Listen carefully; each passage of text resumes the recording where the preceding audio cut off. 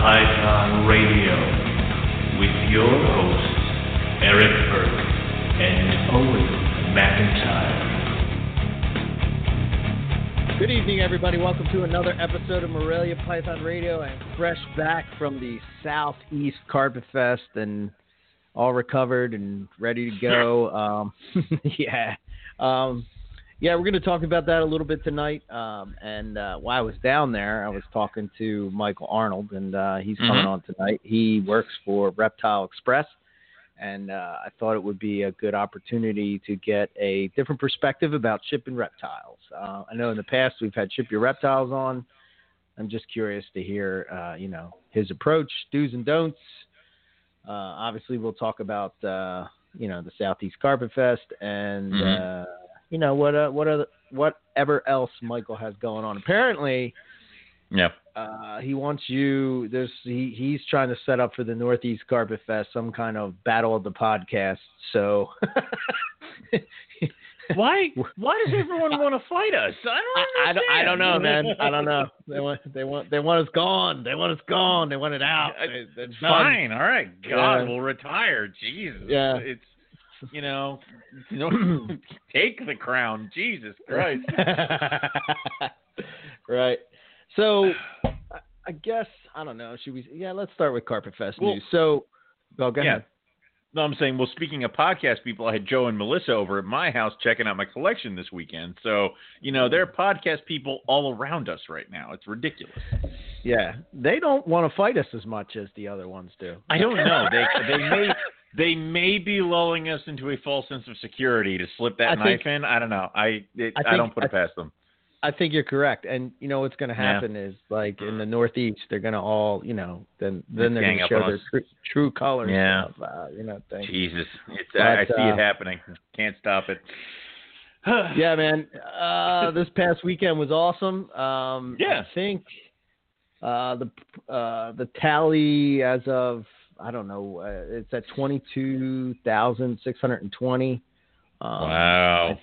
So I think when they combine the cash, I guess they got some donations. I think all total it was like $23,500 that they raised. For NIDO research. Which, by the way, they did have a roundtable, which was actually really good. They had the guys that are there and working on trying to find out about NIDO and everything that they can, and they just talked about it. And you can actually, I think the Herpetoculture podcast recorded it, and they have it up on YouTube. So if you didn't get to make it, you should definitely check that out. It's a pretty good episode. They brought up some really good points and just ways of thinking about things, and yeah, it was cool. I want to say they probably had like maybe 70, 80 people there. They had a pretty good bit of people, Yeah. And I want to say it was at least 70 plus. But I got a list of shout outs that I wanted to hit out, and go for it. First, obviously, it was Ian Bissell. He did an awesome job. They really, went above and beyond in trying to make the Southeast Carpet Fest come back. Obviously, Cody and Pia for opening up their house, which was really cool. By the way, holy shit.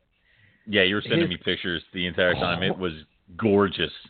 Yeah. Oh, my God. Like, it's funny. So the night before we arrived Friday, we go to this brewery, and when we're there, Cody was there, and, we're talking and whatnot. And he's saying about how he has to go back, and, Cody and Pia have to clean the snakes and all. And I'm like, I'm just having flashbacks, which you can relate to. You know what I mean? I'm like, oh my God. People can walk through my house and be like, gross. They walk in my snake room, they would be like, well, it's nice. Like, no, I don't give a crap what the rest of the house looks like. The snake room would need to be freaking pristine. Like, but on top of that, hosting Carpet Fest is stressful as hell. I painted my house before Carpet Fest. Yeah. So I felt their pain in Yes. what they were trying to do, but I'm thinking like, no, dude, no. When I went in, it wasn't until like maybe 8 o'clock or 9 o'clock at night that, finally he was opening up the place to tours and stuff. And like, dude, it was just on another level. That's awesome. It was like zoo quality displays. I was blown away, man. And to see like these mambas and shit, and like, I'm just like, wow, this is just badass. There was Morlitz crocodiles, like babies Morlitz crocodiles. It's crazy, awesome. But yeah, I got to give a shout out to them, man, because their collection was just on a whole nother level. And then there was Amanda and Dallas. They did. They were like sort of Ian's right-hand crew, I guess you would say, and the two of them just like, they just knocked it out of the park, and their pulled pork was freaking amazing, but they did an awesome job. So shout out to them. Obviously, I hung out with, Josh Swentzel, because me and him split a room and whatnot, so it was cool hanging out with him, talking, we pretty much talked reptiles and shit the whole weekend. He's got the Halmahera bug, man. He's like, dude, hard up for them hounds. He's been man. wrecked for those things for a while, and Josh. I love the way that Josh looks like he is going to be like the biggest, baddest, like biker, like chew you up, spit you out, but then he'll just be like, oh yeah, man, my scrubs, they're awesome. I hold them up, they're so cool. I'm like, he just wants to talk reptiles. It's great. Josh is awesome. Right. So. Yeah. He's good people, man. And there was a couple people that I've talked to multiple times, but I never got to actually meet in person. The guys from the Herpetoculture podcast, that was one of them, and Casey Cannon. So I was telling you, we go to this. So Saturday, we're like, what are we gonna do in the morning time? Trying to figure out like. I guess so. Ian's telling us in Gainesville there used to be this reptile shop that you could go to, and next to it was an aquatic shop, and next to that was a smoke shop, and next to that was a pizza shop. So like me and Josh are like, well, we're freaking starving, and we want to get some food because we got in. I don't know. Maybe we got to the place, the brewery, about like 9:30 at night. Anyway. So we're like, yeah, man, we'll hit that up. We'll go, check it out, see what's going on, and then go have some lunch, and then head out to the Carpet Fest because Carpet Fest was like maybe 40 minutes away. Anyway, we walk into the pet shop, and the guy that I guess he like owns the pet shop. He's like, oh, you're the carpet python guy, and I'm thinking like, what the. Like who paid you to say that? I'm like, yeah, I guess I am. Sure, So we're hanging out there, and we started talking to him, and he was talking to us about all the goofy laws in Florida and shit and everything, and and I'm thinking the whole time like, thank God I didn't move there. Thank God, thank God, thank God I didn't move there. You need to send me a list of all the goofy laws for Florida, because I have to convince someone that Florida is not the place to live and that Pennsylvania is better. I need bullets from my gun. So much better. Yeah, you need to give me as many bullets from my gun as I can. I got you. No worries. All those big snakes that you got? Nah, can't have them. No, done. We're done now. No. Remember those olive pythons? I love. Oh my God, no. Thought it was just a retic. Oh God. No. But anyway, yeah, they were. We were talking to him for a while and just hanging out, shooting the shit, and then we walked over to the aquatic shop. And what was crazy is we walk around, we see things and whatnot. And we're like, yeah, it's pretty cool. And two things I noticed. One, here's the difference between a reptile keeper and an aquatic keeper. So a reptile keeper buys a $10,000 snake and puts it in a $40 enclosure. The glass tank that they got on sale because it's cracked in one corner. Yeah. Right. $40 enclosure. And then an aquatic keeper gets a $40 fish and puts it in a $10,000 oh my God, dude. my little sister's boyfriend does aquatics out in Colorado, and he does saltwater, and he has a massive setup, and it's a huge tank. And for the last year, he didn't even keep anything in it because he had the saltwater right, and he was doing nothing but growing the coral. And now he's just finally starting to put fish in it, and she's been transferred to Denver, and they have to move. So it's like, I'm like, oh, shot in the heart. It's like, oh God. Man. So what was crazy though is like it was me, Josh, and Casey, and we're just kind of hanging out. So they had like a spot where the fish were and all, and like the different fish tanks and all, kind of very similar to like Martin's Aquarium type of setup. And then in the other room, they had like all the cages and shit, or the tanks, I guess you would say, like all the tanks and the stands and everything. So me, Casey, and Josh are just hanging out in the tank area. God, it felt like we were there for like an hour. And then finally I was like, well, I started to like, they kept walking by and looking at, so I was like, hey guys, why don't we like go outside this door here and just hang outside the door? So we're outside of the aquatic shop in the back. And, the guys are like bringing in deliveries and shit and like coming through. And we're just sitting there talking about snakes. And they're like, if you need help, we're here. I'm like, we're talking snakes, man. Pretty soon, time gets away from you when you're talking snakes. It does. Trying to think who else. Of course, Chris from Mystic Reptiles was there. It was cool to see him. He's a good dude, and we were chatting for a bit. It's just Billy Hunt. He was there. It was good to meet him. Talk to him. Coastal Carpets and all kinds of shit like that. I'm sure I'm forgetting people. Like Chuck Vogel was there. Rico's wife was there. So that was pretty cool. It's always good to talk with Chuck about his Kofi Alchondros and shit. And it was awesome. This crazy thing. This guy, his name is Clyde, right? Clyde Klaus, something like that. Anyway, that black chondro. Have you ever seen that thing? It's like black and crazy color. Well, I always thought that guy lived in the UK. And turns out he lives in Florida. So, or at least he's down south somewhere. But I'm sitting there and I'm looking at his name tag and I'm like, wait a minute, that's that guy with the crazy black chondro. So I said to him, I'm like, are you the guy with the crazy black chondro? He's like, yeah. I'm like, oh my God, that thing is amazing. So he showed me the parents of it.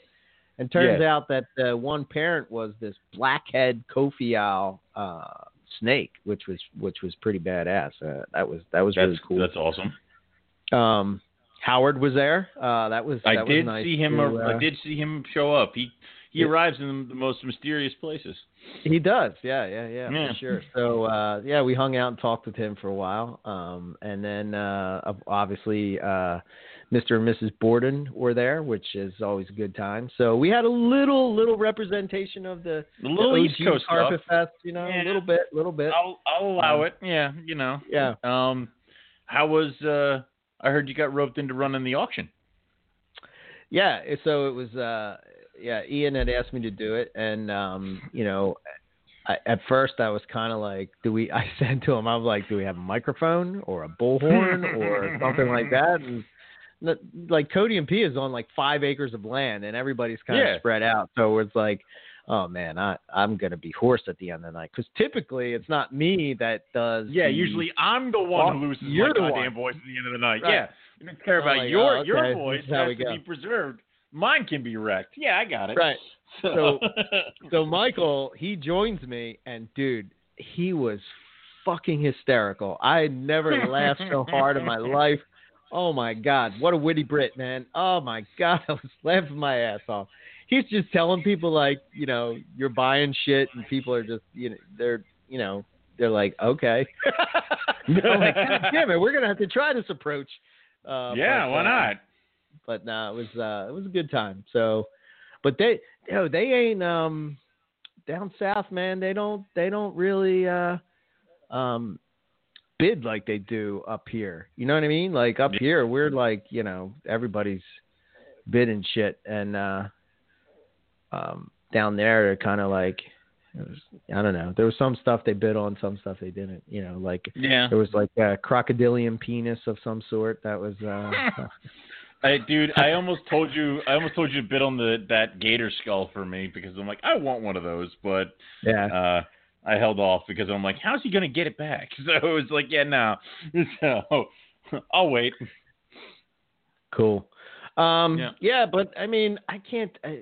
I'm there's so much shit that happened, and I'm sure once Michael comes on, we can relive some shit. But man, it was a good time. I'm glad I made the trek down. It was worth it. Yeah. So yeah, it was a good time. You think you're gonna go next year? Or you think you think you're gonna try to make next year's? Yeah, you know, I'm gonna say this. You know, when we did Carpet Fest, you know, all those years ago, you know, many what moons are we, 8 years in now? 8 years in. So it was like you got to hang out with people that you normally either A, you don't know, or B, you know, but you never met in person, and you don't really know them like that. You don't really know them like that, I guess, you know? Right. And, yeah, I mean, that was the cool part of it, you know? I mean, we're just sitting there talking snakes, then we're talking something else, then we're back to snakes, then we're talking something else. I mean, me and Casey are like oohing and ahhing over our trips to Australia. And, like, you know, at some point, I think Scott Borden was like, shut the fuck up. We know you've been to Australia, you know? It's Thank you. God. Someone finally says it. Yeah. But, you know, like, I mean, I don't know. It's like, I guess I bet you if Scott went to Australia, he'd be saying the same goddamn thing. But he, you know, and so would you too, man. But you know, at least with Casey there, I had somebody that could, like, you know, and where he went was different than where I went. You know, it's just like, oh man, you know, and we could show the videos of Australia that, you know, we couldn't put up online. All right, for reasons. Yeah. Yep.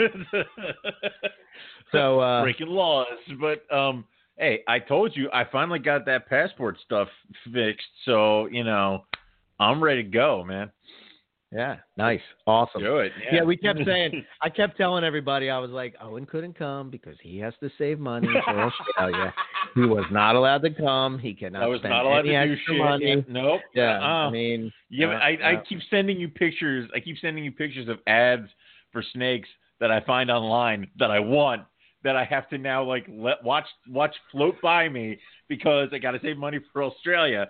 I'm just sending them to you now from like just so mad. Yeah, well, the good thing is like a couple of them that you sent me. I know it's good. You're like, whew, that's good. You're telling me to be patient. Yes. Me to be patient. I know. It's hard. Yes. So, yeah, real quick before we get Mike on here, I just wanted to. Three things popped out at me when I was on my trip. One was news. The Dark Darwin, which reminds me so much of Poison Ivy, which is from by in Australia, Alex Life, I think his name is Life, maybe. But anyway, he has these Darwins that, you know, that just keep like getting darker and darker as they go, which is just like Poison Ivy, which makes me super excited about that. Yeah, it's over on Pick of the Week. And then Troy Bromley, his Hypo Darwins are shit, dude. Those. Oh my God, dude, that's so good looking. Yeah. And I've seen baby carpet pythons that kind of look like this, but they're like fresh hatched, not like they don't have any color coming in yet. Like this thing is a considerable size in his hand, and they still have like that kind of color. It's gorgeous, and it's gonna be freaking gorgeous when it gets bigger. It's nuts. Yeah, I can't wait to see them as adults. Mm-hmm. Maybe by the time they're adults, Australia will open up its no. It's going to be good. And then one other thing I saw, and this was our good friend Darren Whitaker's. He's got those northern rainforest diamonds, and what they are basically is where the coastal carpet and the diamond pythons integrate. And the name is not really the best name, as like he was saying, but It's like carpets that you would find down by Coffs Harbor, that kind of thing. I guess in Australia they might call them Port Max carpets, but dude, whatever you want to call it, I don't care. Whatever you want to call it, I want it. Yeah, I'm like looking at it. I'm like, wow, I think I might like them better than what do you call it? Than regular diamonds. I don't know, but originally our trip was supposed to be to go to see those in the wild. But I don't know. We'll see. But there's very, very cool snake. Crazy amount of yellow on the thing. Yeah.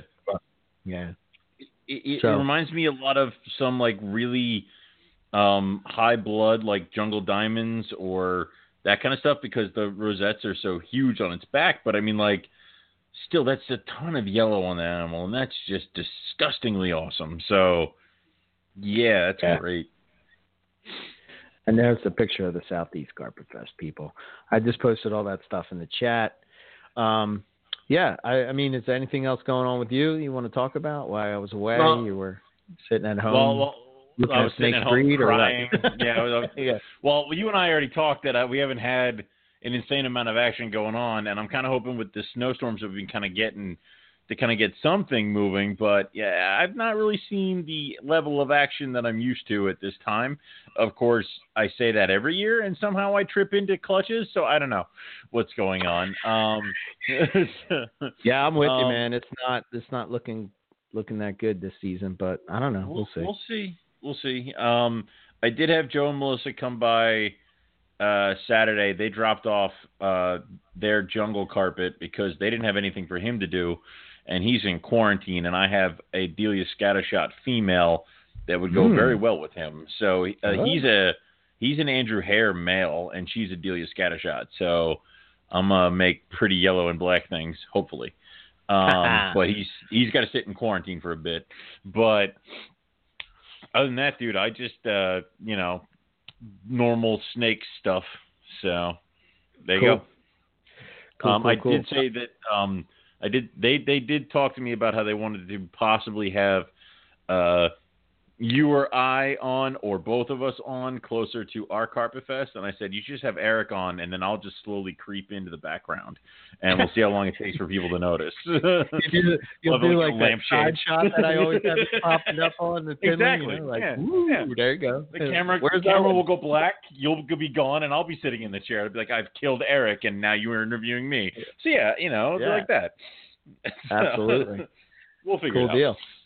All right, let's get Michael on here. We're going to be talking about tonight, obviously, like I said before, we're going to be talking about shipping reptiles and what that all entails, and Reptile Express and what they have to offer. And then, just about Mike and what he keeps and what he has going on. So, all right, let's click him on and let's get this going. Mm-hmm. Michael, welcome to Morelia Python Radio. How you doing, man? Good evening, gentlemen. I'm doing well. How about you guys? No, we're doing all right. Are you recovered from the weekend, or? Oh, it was a mess. It was a mess. I don't know how the arrogance came out of me. I talked like I was built like Josh Swenzel, but I'm the height of you. Yeah, I know, right? Yeah, always the short ones. Yeah. I was doing the auction and we were the same height. I was like, wow, this is awesome. This is what it's like. Wow. Well, everybody else was sitting down, so it wasn't too bad. Oh, okay. Yeah. True story. Good. We have to get on a high platform for Eric to see when we have our auctions. We have to get up above the people, otherwise he gets lost. I can't find him. That way you can't tell. Yeah. Hey, I've already been invited to the front row by Scott Borden to make sure I heckle the living shit out of you. Well, Scott Borden likes to think he makes decisions, and he does not. So, but we'll see.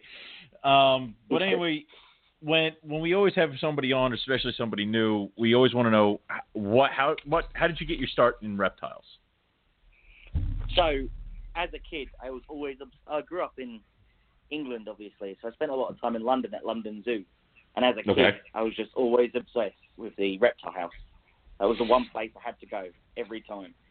Now, the interesting aspect of that was I was absolutely terrified of the snakes. So it's kind of ironic, really.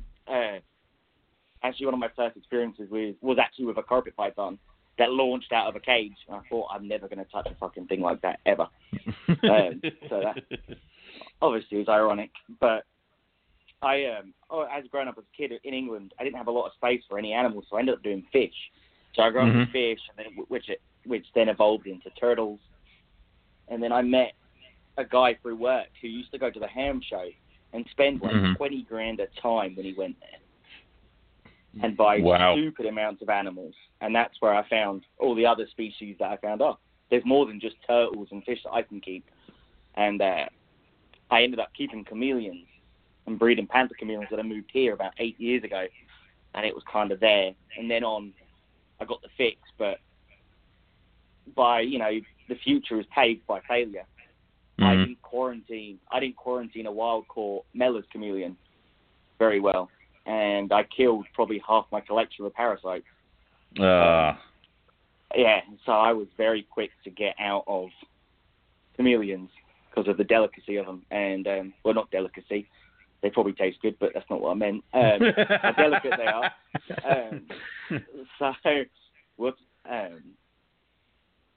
So I got out of them, and I ended up picking up as like a ball python, and then it was figuring out from there that snakes were a much easier animal to keep.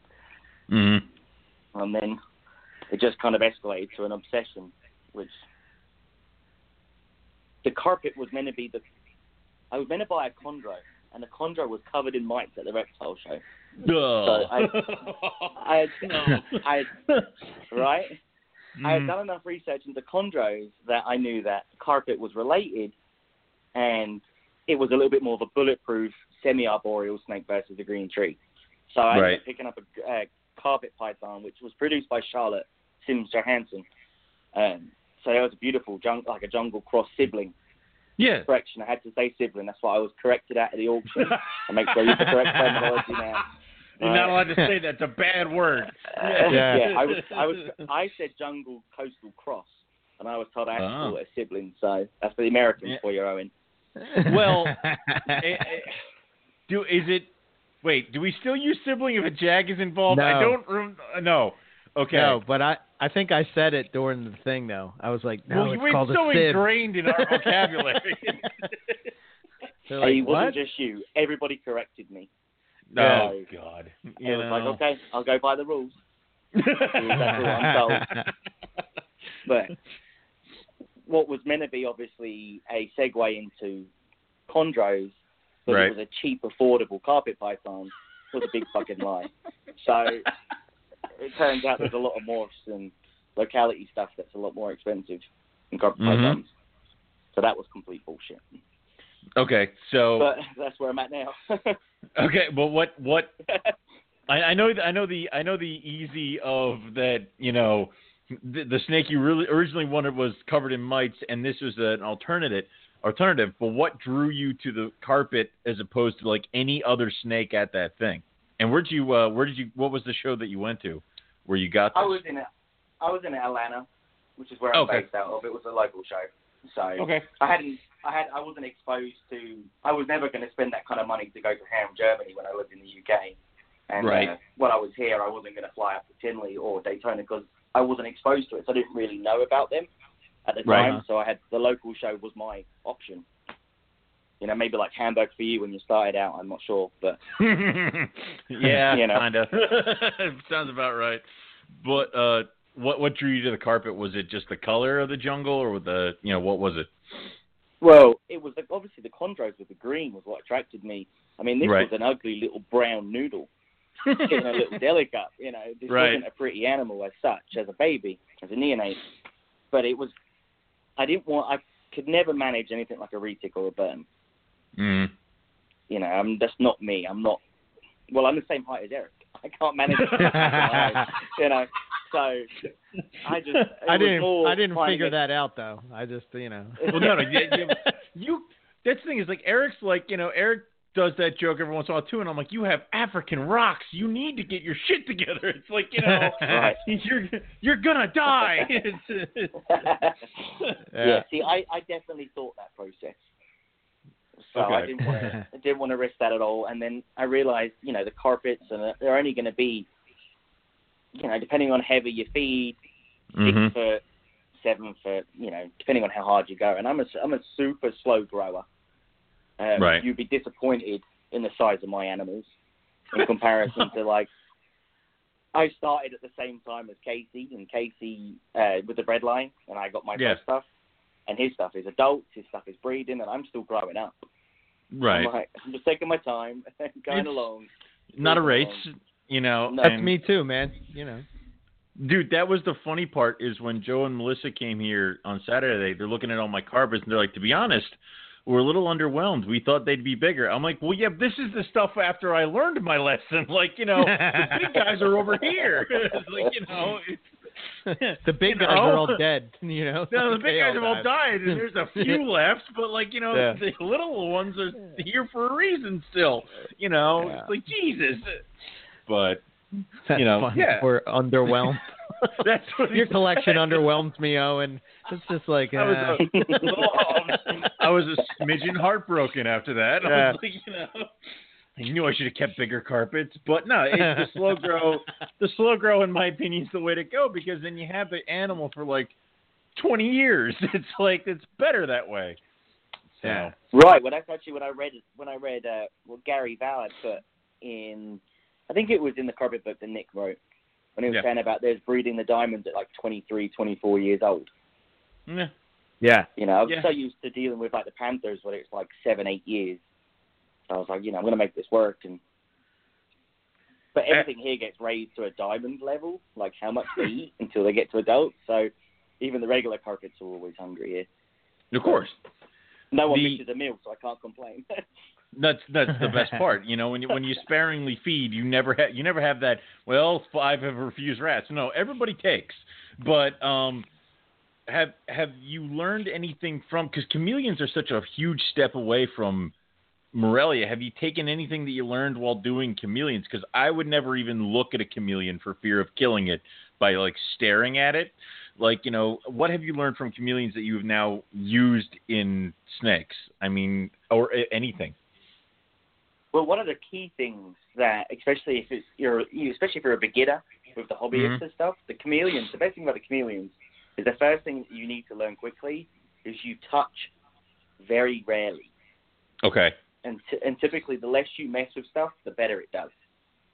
So there's one of those parts is aspect. And then also you just the chameleons are so interactive with the environment, and when you come near the enclosure of how they react to you, you kind of start to read animals a little better because they're such a stress, like they have a very low tolerance of stress that you're a lot more calmer, I guess, how you react to them.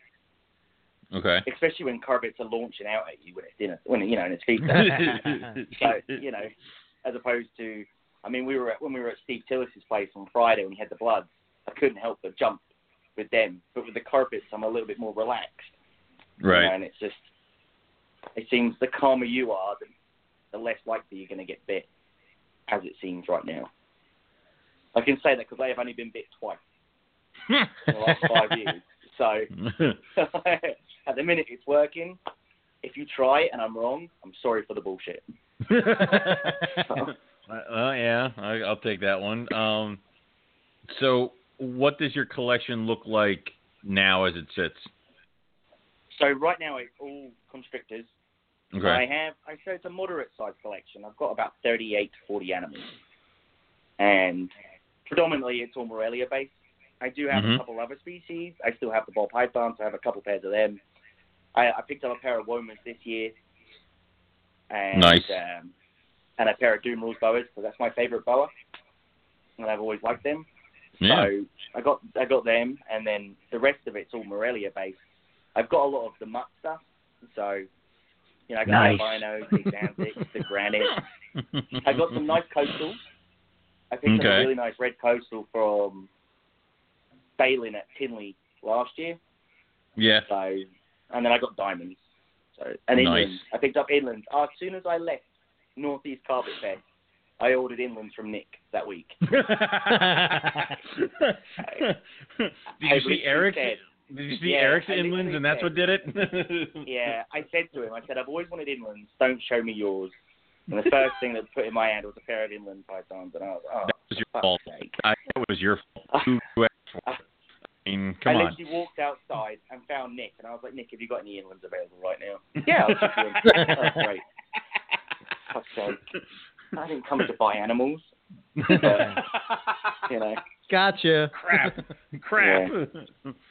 That's But there's awesome. been a bucket list, so I was okay with that, you know. Yeah, So. I could see that. The hard check. Right. And then also That's I got a trio of chondros too. So I got a pair of Yayapura locality GTPs, and I got an Aru female as well that I'm growing up. So Nice. Cool. So well, I didn't want Uh-huh. to be up.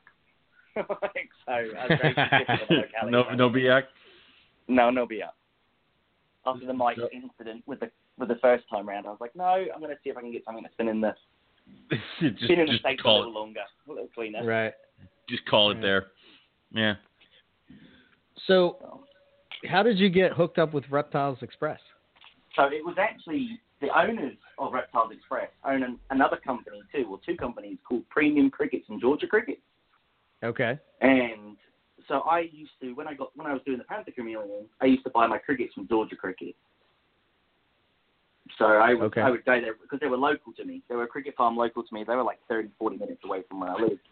So I used to just go down there and pick them up. Well, the owner is actually English as well. So we obviously just got on like a house on fire kind of thing. So I started helping them at the reptile shows, and I was so sick of what I was doing, like my 9 to 5. And they were like, why don't you just come on? And it just evolved from selling crickets, which I still do to this day because I run that company now, and I run Reptile Express. It kind of just evolved into doing Reptile Express. Okay. So it's weird. I ended up working for a feeder company that did insects, and I got rid of every lizard, and I went into snakes. So the one time I could have got actually fucking free in my life, I got rid of it. Oh, wow. So, right. it Okay. wasn't the smartest move in hindsight, but, you know, it is what it is. Very cool. Okay. So, But, yeah, so I've been doing that for now. I've been with the company about 5 years, but I only took over Reptile Express probably last year, probably around March time. So I've been doing this about a year, Reptile Express. I was doing the, because we have a sister company in Canada called Reptile Runner. Okay. Based out of Toronto. So I used to do a lot of the non-CITES paperwork to like send animals up there and do like the CITES animals too. So that was my aspect in Reptile Express before I actually went on for the domestic shipments, which is 100 times easier. I imagine less paperwork. Is it difficult to ship to Canada? Is that difficult to do? It's 50-50. So the biggest issue you have is obviously fish and wildlife. And I mean, if you're doing, let's just say a ball python, the fish and wildlife fee is like $100 for the CITES paperwork, and then it's $300 for the inspection. So you're at $400 before you even leave the States. Oh, it better be worth it. Yeah. So if you're sending one ball, the difference is it could be one ball python, it could be 100, and it's still that $400. So if you do a large shipment, it's quite cost effective. Once you finally get that paperwork, we ship it through FedEx to our Toronto office, and then, from Reptile Runner, and then Reptile Runner disperses it out to the customers. So it's like a 2-day/3 day, because obviously, if you were sending, say, carpets up to Canada, you would send them to me, I would take them to Fish and Wildlife, and then I would ship them out to Toronto, and then from Toronto to your customer. Now, we won't do it back-to-back days. Like, I have rack systems at work that are just specifically, designated just to any animals that come in. So they don't touch my animals, they don't go near any animals. I have no animals at work other than, obviously, there's a cricket farm built off my office. So, but other than that, they stay in those racks. And then I normally get them on a Thursday, take them on a Monday, so then they're in Canada by the Tuesday. Okay. It stops them from getting so stressed out being, 3 days in transit is a lot of time consecutively. Yeah. So typically getting them in, have them over the weekend where they're on heat and they have water. And if you're doing lizards, obviously I've got all the insects there. We won't feed the snakes, obviously. But we'll feed the lizards over the weekend, and then Monday they'll be on their merry way. So. Okay. But Australian species are a nightmare. I know that's basically what we all do, but they are a nightmare. So I was actually accused of smuggling at one point. Really? Yeah. Yeah, a pair of knobtail geckos. Oh, Why did that get you flagged? Is it because of that whole thing we were talking about with Don Patterson about that ruling or whatever that is now? Yes, yeah. So the ruling that came out, I actually spoke to Don about it as well. But the ruling came out, but the problem was in the knobtails, they were non-CITES, so they were never part of a trade agreement. So there was no paperwork that ever said they legally came in. And because of my accent, one of the guys just assumed I was from Australia. It was like, you brought them over. It was like, hold on a fucking second, I've never been. There's no Australian here. This is English, 100%. And you don't want our animals, they're shit. God. Wow. But, so that never worked. Obviously, we had to cancel that shipment. But we've had success with other animals. I have brought skinks in before from Canada, actual Australian skinks, not just the Indo stuff. But they were brought up after the ruling. They were brought up saying, you did bring these in and you're not going to be able to do it again. So they're watching it right now. Yeah, I know Phil and US Ark are really working on it to try and get that ironed out. But I think what happened, Australia released a list of everything that had legally came into this country. And I think one of the few things on there, which is random, was shinglebanks. Really? Because they're so common in the trade, right? Yeah, but who the hell exactly? Who the hell's got shinglebacks to send across borders? It's like, God damn it! I know one person. That's it. Right, and they hold everything back. So, Oh, duh. Right. Huh. But that's interesting. But if it's crested geckos or anything like leopard geckos, I get a lot of leopards and a lot of crested. Yeah. But when I go back and forth between the US and Canada, and they're pretty straightforward. They don't have the $100 paperwork, which does take 3 months, might I add. And then they literally have a $200 inspection fee. So there's that, and then it's the shipping, and that's it. So it's actually not too bad when it comes to international shipping. But I'm working on Europe and the UK and stuff like that. But you have to be a broker, and it just gets very, very complicated. So it's probably going to be a couple of years down the line before I do that. And they won't let me personally clear the shipment because I can't be a broker because I'm not a citizen. Because I am not American, they won't let me do it. So, oh, Jesus. Wow. Pretty racist if I tell you that. Yeah. Wow. That's crazy. That's insane. It's like you have to be an American to inspect a shipment in America? Like, what the fuck? Yeah. That doesn't make any sense. For me to clear customs and stuff like that, yeah. So, but, it's a good thing to work. It's a goal to work for, and it'd be pretty cool to help, bring different species in. Sure. And hopefully get to go to Ham to do it, Yeah. Yeah. Now I can appreciate it. I'm at the level now to appreciate that kind of show. Whereas when I lived in the UK, I would have been like, this is a long way to go to see this. But, now I've been in it long enough, I can kind of appreciate different things. So. Yeah. Yeah, you get a whole new perspective of and things that you saw when you were younger, you forget about, and then you're like, shit, I actually saw that when I was younger and I was not paying attention to it. Like I think of that with the and when we went to, I don't know if you went to, but the NARBC show when it was in Philly. Years ago. There's so much shit there. Yeah. Like a long time ago. And you're dude, I remember going to a Hamburg and the dude was selling ring python babies for cheap as hell. And I'm like, they're cool, they're orange. And I walked away and I'm like, God damn it. Yeah. Now I'm like, you should have bought the whole table. It's like, they're like $100 a piece. Idiot. Yeah, moron. That was a long time waiting though by the time they got the price up though. Yeah, whatever. Yeah. I could, or I'd have sitting on a ton of freaking ring pythons right now. Either way. Right. But all right. Well, let's get into a little bit about, maybe you can give us some tips and stuff on shipping. I guess make it less terrifying. Yeah, it is terrifying. Yeah, because it's sort of like that thing where, you're like, okay, I'm shipping it out, and you're like on edge when you ship it out, and then you're on edge when you're waiting for the the delivery notification, and then of course, the seller doesn't, or the buyer doesn't contact you till like 7 hours later, and I hate that whole thing. just tell me it got there alive, like all I want.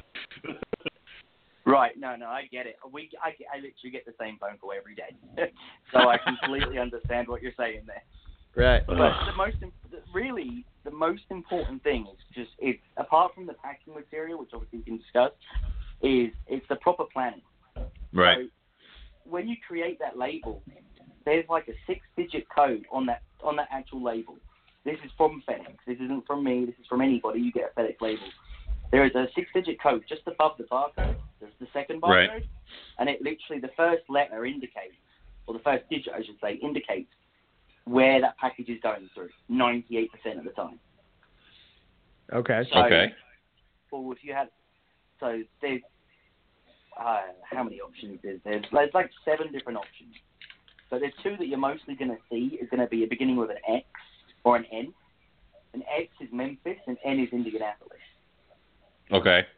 So planning the temperature of when you're shipping, this is key to where you need to know. So like last week, Memphis was good on temperatures, but Indianapolis was ice. It was cold as shit. Right. If you had a temperature-sensitive animal, you were playing with fire, basically, ironically, when I say that it's ice. Right. But the most important part is knowing where it's going through. So even, like for you guys up in Philadelphia, E might come up a lot for you shipping because it's Newark, New Jersey. So if you're sending to New York, it might not even touch Memphis or Indianapolis. It might go straight through New Jersey. So you'll have all those temperatures right there in your gradient, and it will let you know, what to experience, what your animal's going to experience in those temps. So, and then with that being said, you can also check the weather. And I don't know how many times you can scream it, but when there's snow, there is delays. Duh. For sure. That seems like a no-brainer. Right, but a lot of people think they can, if the snow's coming in that evening, they think they can beat it. What? So, but why take the chance? I honestly couldn't answer that. I scratched my head of it. Now, we've got a lot of people that are really good. They're awesome. Like, I'll have people call me, and they'll be like, right, this is going through Memphis, which means it's going to go through this hub, and it's going to be this time. What time is it going to be here if it goes through correct? And it's awesome. So there's people out there that do their real big due diligence, and there's those that not so much. But gotcha. A lot of times I find as well, even delayed packages, some packages that, there's a mechanical delay or something's happened where the plane can't get there in time and it takes 2 days to get the package there, 95% of the time, the animal is fine. It's very, very rare that you get a sick animal in if the animal's not sick to already begin with. Right. Now, if it's in Indianapolis, the cool thing about Indianapolis is they can actually pull the animal in and they put it in the trace department. So your package literally sits on someone's desk until it goes onto another flight. Oh, no shit. So it doesn't sit, so it doesn't sit outside, it doesn't sit on a runway. But if it is containerized, after what happened back with 9/11, all the logistics, the IATA association, all those containers are so well insulated and bomb-proof that they're not going to be completely exposed to the cold. Right. And if you're using the right materials, your animals aren't going to freeze, even if they're in those containers, depending on the fact as long as you pack them right. Because they're so well insulated inside, it's literally bomb-proof. If you put something in there and it blew up, that container will not touch anything else. Okay. So it's a little bit more of a peace of mind. It's a peace of mind thing that you need to know sometimes that, your animal's in safe hands. I mean, I've messed up before, and I personally put the wrong address on my own shipping label, which I couldn't believe I did. I work for a living doing it, and I put the street address of my home, and I put my zip code of my work. So, And I thought, So I had to pull every, string I possibly could, and actually managed to get it picked up at like 8, 9 o'clock that night at a FedEx ship center that was open late. Jesus. That was local, and I was worried. It'd been on the truck all day. This was like last winter, so it was a jungle carpet. And I was thinking, God, the ones where I've got like a warmer carpet, I'm not doing the diamonds or anything like that, and I've got to find it. And the animal was completely fine. It wasn't. The heat pack was still warm. Yeah. So, would you recommend then? Because I used to do 72-hour heat packs, but I backed it down to the 40-hour heat pack, just to want to have more of a padding, just in case an animal is delayed or lost. Would you recommend that? So I honestly use the 40 hours. So the 40 hour, the 60 hour, and the 72 hour are the only ones that are even worth looking at. The 20 hour and 30 hour are shit. And then especially the hand warmers and things like that, they're just a waste of time. Now, I use the 40 hour because with a 40 hour, you've still got that heat pack's still going to work for the majority of the time, even if it's delayed by a day. Mm-hmm. Because by that time that extra days come around, it's on the vehicle waiting to be delivered to you.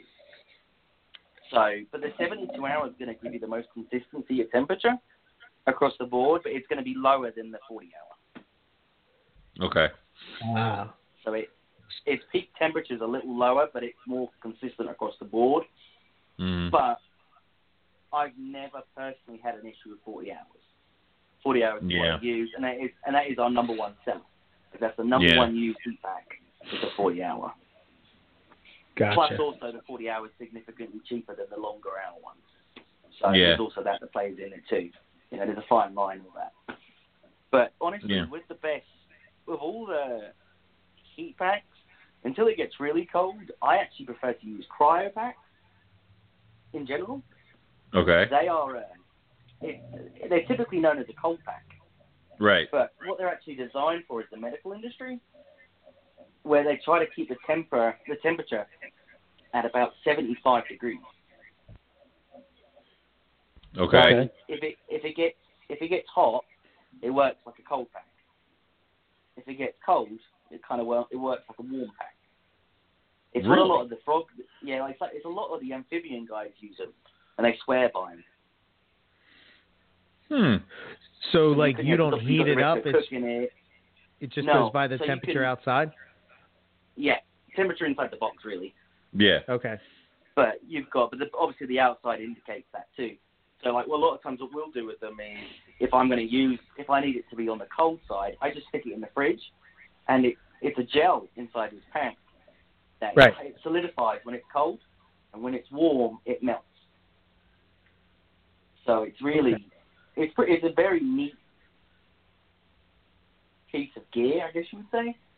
Right. And they're reusable. So as long as you don't pierce a hole in it, and trust me, you never want to pierce a hole in it, because even when they fragrance it, the smell is awful. It really is. Trust me there. It doesn't come off your hands either.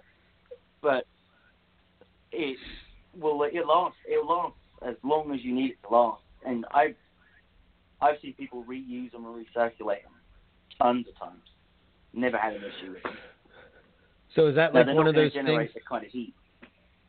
Like, would you use that maybe more towards like the spring or fall, like that kind of deal, like where it might be warmer during the day but cool at night? Yeah, realistically, from spring until fall is when I use a cryo pack. Okay. It's only in the winter time I would use a heat pack. Depending, again, probably a key prefix I should do to this, and if I could show quotation marks, I would. It depends on the species that you're shipping. Of course, yeah. So a lot of times it all gets tarred with the same brush, at certain degrees. So like always, between when it's up below 50 at night, 40 at night, you should throw a heat pack in it. Right. So certain animals kind of do well at that temperature versus, if it was it was 50 degrees at night and you put a heat pack in there and you crank it up to 80, 90 degrees and you've got dart frogs in there. So you have to really kind of play. There's a very fine grey line when it comes to the species, depending on how you ship it and what's best for the animal. Which is typically what whenever I talk to someone when they ask to ship something, it's always, what are you trying to ship? Which is one of the reasons why I like, obviously, carpet pythons, especially when you've got things like breadline. And it's like, how should I ship this bread? Like, it doesn't matter. Whatever you want to do. Envelope, get it out. It's gone. It's good. Yes, yeah. Now, would you? Far better than you in transit. Right. Would you ever say not to use a heat pack? Would there ever be a time where you wouldn't use anything at all? August. Well, oh yeah. When you mean like no use, no callbacks or nothing? Yeah, definitely. You would in the spring and even in the fall. You can do that too. It really depends again, like what the state you're going to. So right. Obviously, when we were down in Florida on Friday before you came in, Eric, it was 80-something degrees when we were down at Eugene Bassett. Right. It was crazy hot, but when I got back to Atlanta on Sunday morning at like 11:30, it was 37 degrees. Yeah. I'm only 50-minute flight. That's a big swing. It's a big swing in temperature. So, I mean, like in circumstances like that, I would have to. I mean, at this position, I would use a cryo pack just, to make sure he gets out of Atlanta/Memphis until he got into Florida. But there's certain places that it's just too risky to use a heat pack. But that's where those cryo packs come in really handy too. Now, when it's 70 degrees in the day and 50, 60 degrees at night, or even 80 degrees in the day and 60 degrees at night, I wouldn't necessarily worry about a heat pack or a cryo pack. I just use them because it's peace of mind for me. And, and I think the cryo pack, a typical retail value on a cryo pack is like $4. I mean, and what's the, I know these animals are a passion, but they all have dollar amounts when you're shipping them. So what's $4 for a peace of mind aspect? Yeah, sure. But what about as far as like the size of the box? Now, let's just say, for sake of this discussion right now, we're just going to be talking like, say, something like a baby python. Like, what size box would you recommend for something like that? Depending on temperatures, I use 7x7x7. Yep, that's exactly what I use too. And I think Shipper Reptile has a 776. We carry the 777. It gives that 1 extra inch, which lets you fit an extra deli cup in it, but you're just missing that little bit of height. Oh, dude. Yeah. Gotcha. I hate that because I'm like, I can't stack them up, and I'm like, oh, yeah, damn it. I'm buying boxes somewhere else now. But and you're saying that's contingent on the temperatures. What would that be? Like cooler temperatures? You use that kind of box? So you have to be with the set. So the smaller you go on the box, the more reactive the heat pack's going to be in temperature. Right. Okay. So if you wanted to use a heat pack in that box with the snake, I would honestly up the size to probably the other two, like the top 3 boxes that people use are the 7x7, the 9x9x9, or the 12x9x6. Right. By using the 12x9x6 on the 9x9, it gives it a little bit more opportunity for the air to not be so focused on that space, on that animal. Now, if you're using, and I know I'm like screaming to the moon about cryo packs. The 7x7, the cryo pack's fine. Like, it won't cook the animal because it doesn't get that hot. But the heat pack, if you've got it in there in that little small space and it's quite temperature sensitive, then you have to be quite careful. I would honestly just skip. If you were shipping in the very cold weather, I would go to like the 12x9x6 or the 9x9, where it just gives space to get away from the animal, so you've got that little bit more of a gap for the airflow, so it's not so close to it. It's just like you don't have radiators here. Shit. It's like you stand in next to a vent. You have AC here. I just realised I was about to use an English. And now right. That's not going to help me at all. But if you go stand by the vent, closer you are to the vent, the hotter the air. Exactly the same theory.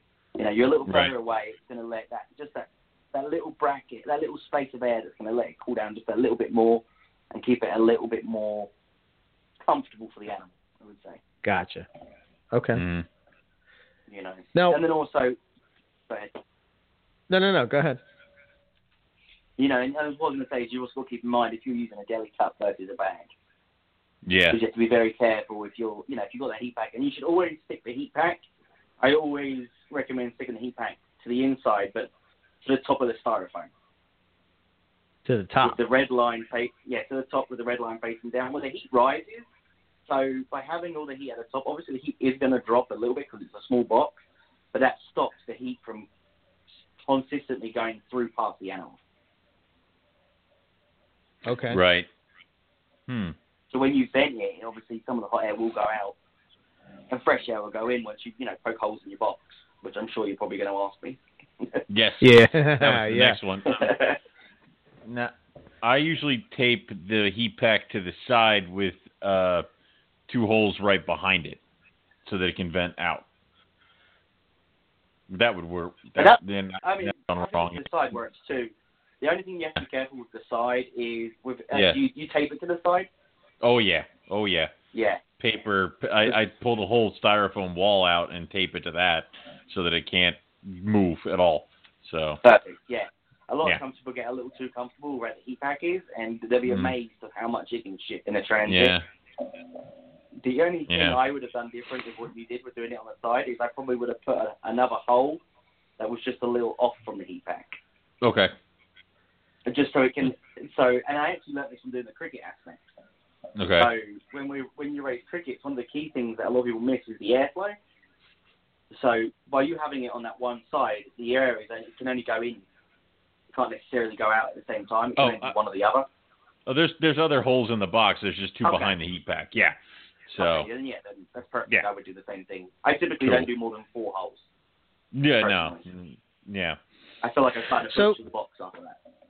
So, I mean, you guys are putting holes in it, but aren't you compromising the integrity of the insulation? Of the like, they're not huge holes. I mean, they're not talking well, like. I know that. Yeah, I'm just saying. Eric's like, I don't know what's wrong. I punched the 3-inch hole in my box and nothing's working. Right. It's like, Yeah. Somehow it doesn't seem to be cooperating. It's not all right. The snake got out. I think I I should have made it smaller than the deli cup that I put the snake in. Damn it! It's so weird. Damn it. It's like a little window for the animal to see out while it's traveling.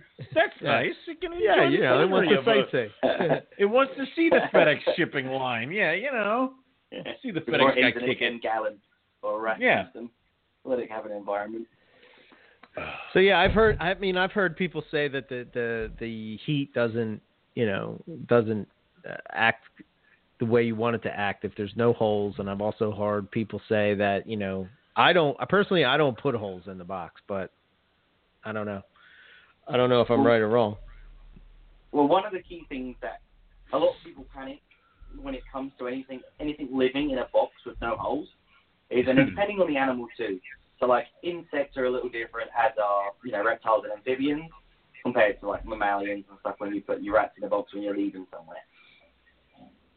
Is that box is corrugated, so there's air pockets all through that box, and also the foam is in 6 pieces.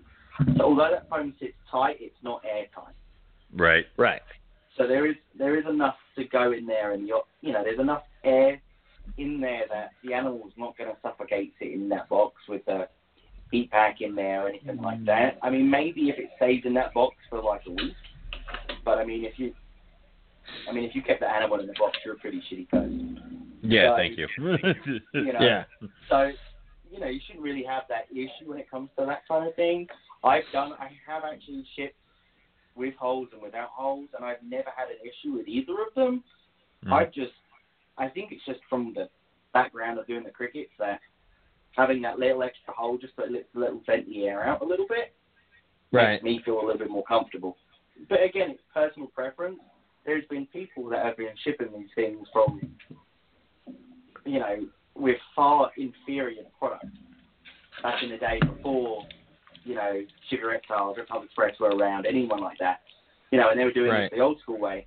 These things were in wooden crates with 2-inch nails boarded in with a couple of holes, and they were making it fine. They were going in those, in the old airplane, in the cargo area. Right. I mean, these animals are pretty tough. I think the most important thing is just to make sure that animal's safe inside. Those holes are just going to be either a peace of mind for that person, whether they want them on there or not. I always used to think, before I did this a bit more often, was no holes in the winter, holes in the summer. Well, the idea is my holes are in the winter time is actually because it lets vent out the hot air just the same as when I poke it in the summer. The hot air can vent out. So, because obviously in there in the winter, where it can generate the heat, whereas in the summer it's 100 degrees here in Georgia, so you have to be careful. Right. I don't typically ship when it's 100 degrees. I wouldn't recommend it. Yeah, I was going to ask, what would you recommend as like the highs and lows of what to not to ship, or where the sweet spot is to ship? Yeah. So species dependent again, but obviously we're mainly talking about carpets and diamonds and stuff like that. Morelia is I've never had an issue when the lows are like 40 degrees. I cool my diamonds down into the 40s in the winter time, and they do completely fine. They want to eat. So for me, it's a comfortable shipping parameter. Have 40 degrees, and I try to not go above 90 to 92 degrees. That's my kind of window for my carpet and pythons for that general matter. Yeah. Whereas if it was like a crested gecko for that matter, I'd probably do between 50 and like 75, 80. Gotcha. If I wanted to not think about it as much. Does that make sense? Yeah. If I wanted, because you can ship it when it's freezing cold. There is people that ship when it's snow on the ground, and they don't have a problem, but they have to meticulously think about it. And for me, it's just, I'm like, nah, it's not worth it right now. Because I'm not obviously, I'm sure I would have a completely different story if I relied on selling my animals for a living. I would probably have a much more detailed landscape of, this is my temperature, this is how I would do it. Obviously I can shorten my window myself because I do it for a hobby. But obviously I live off people shipping their animals. So I try to keep it as broad as I can and at the same time as narrow as I can. Because it just keeps it, the animal is the number one priority no matter what. Whether someone gave you $100,000 or $10 for the animal, the animal's life is a priority. You raise that animal from egg, you don't want to see that animal die. Even if you're a flipper, you'll buy animals wholesale and you sell those animals wholesale. That animal will die if you don't get paid. So you have to keep that in mind too. So you just have to be careful with those temperature gradients. I honestly, like a safe rule of thumb for most things is if it's below 40 degrees, you wait. If it's between like 40 and 60 degrees, is your highs and your lows, you want to do a heat pack. Between, when it's 70 degree high plus, the cryo pack. When it's over like 90, very few species are going to do great and not above 90. Maybe like your sand boas. And then anything over that's just too dangerous to ship. You're playing with fire, because the problem is if there's a delay, and no matter how many times you've shipped, you may have had 100% success rate. There is one day where you're going to get a delayed shipment. Yeah. Right. And that's going to be based down, and the safety of that is going to be based down to the quality of the health of the animal and how you packed it. Right. So, would you recommend having the animals sent to a hub over delivered to your residence or workplace? That really depends. So I actually had someone the other day that insisted they're shipping to this customer as a ship center, but the issue was that the person's closest ship center was over 100 miles away. Damn. Yeah, right? They lived in the middle of nowhere. So ship center is always going to be a good way to do, because they typically get there early in the morning. And once they get there in the morning, they go inside that ship center for waiting to be picked up. That is the safest way to go. The only issue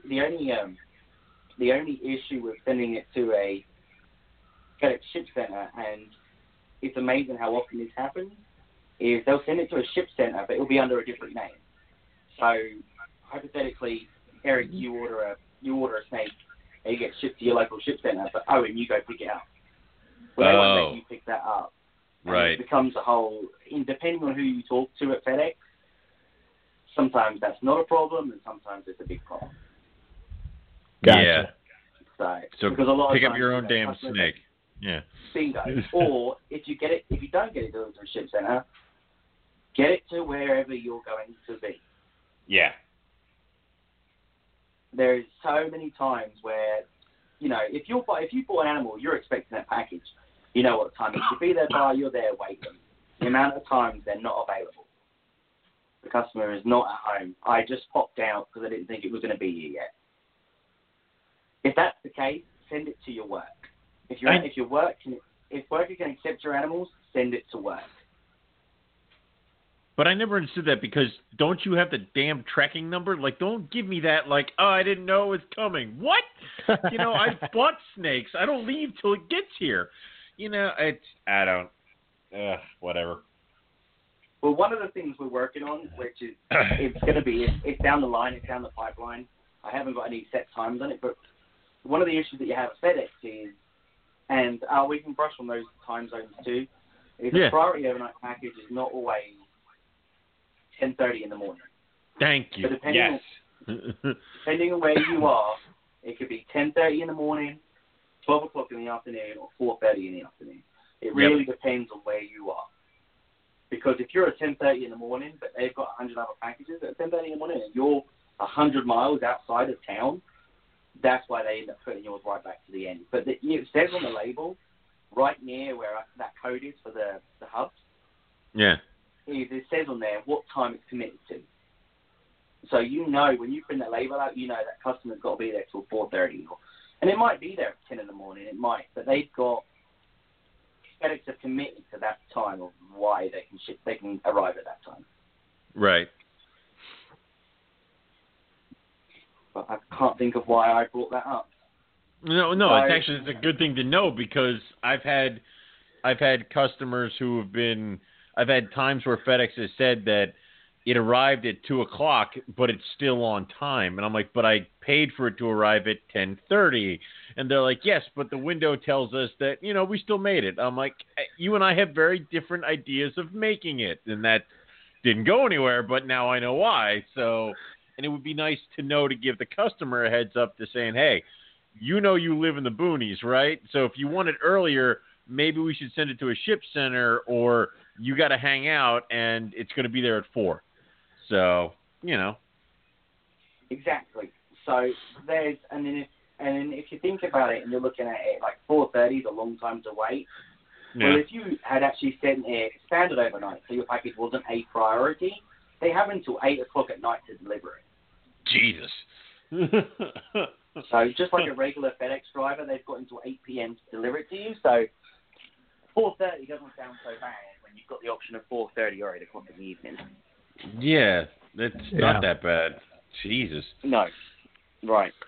But one of the things I was going to say about that, and that reminded me. Oh, go ahead, Aaron. Go ahead. No. I mean, I was just going to say, I just have snakes delivered to my office and just have my father get pissed at me. It's all good. That's what I do. So, but why don't you go through your spiel now? So one of the things that we've got in the pipeline right now, but which we're working on, so I can't really say like a whole lot about it. But one of the biggest issues you have when people not being around is the snake can go. I'm saying snake, but the reptile can go on the vehicle for delivery at like 7 in the morning, 8 o'clock in the morning. Typically, it's between 8 and 9. Most of the time, it goes on there. You don't know what time it's going to be there between then onwards until it's delivered.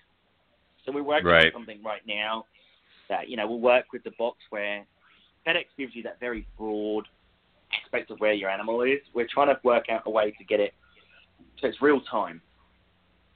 Okay. So if you looked at your package, this is a long process we're going through right now. We're doing a lot of market research to see the viability of it, and it's new product in the technology industry. But the idea is you could be able to look at your package, and I don't know how close you two live together, but about an hour apart. About an hour apart. So you may actually be on the same kind of route together. You might have the same kind of driver in that area. So you might actually see your animals actually located near Eric's house. It's on the vehicle for delivery, but he's an hour out. Okay. You can kind of keep an eye on him with like a geofence. Like you can go from like a 2 mile radius to like a 2,000 foot radius kind of thing. You can kind of get a lot more detailed, especially if you've got those higher dollar shipments. That's cool. So that's the big project we're going on right now, trying to figure that out. So that's exciting because it would eliminate lost packages. It would eliminate, you would know where your package is at that moment. So that is cool. That's going to give the idea that if you're available for 4:30, You know, you're going to know that, oh, I've got until 4:30, it's got ages to get here, then you can actually check it and you can be like, oh, shit, it's around the corner. I shouldn't leave the house, yeah. Right. Because once they attempt to deliver it, depending on how good your FedEx driver is, they'll reattempt it within an hour, or they might reattempt it at the end of the day, or they might not reattempt until the next day.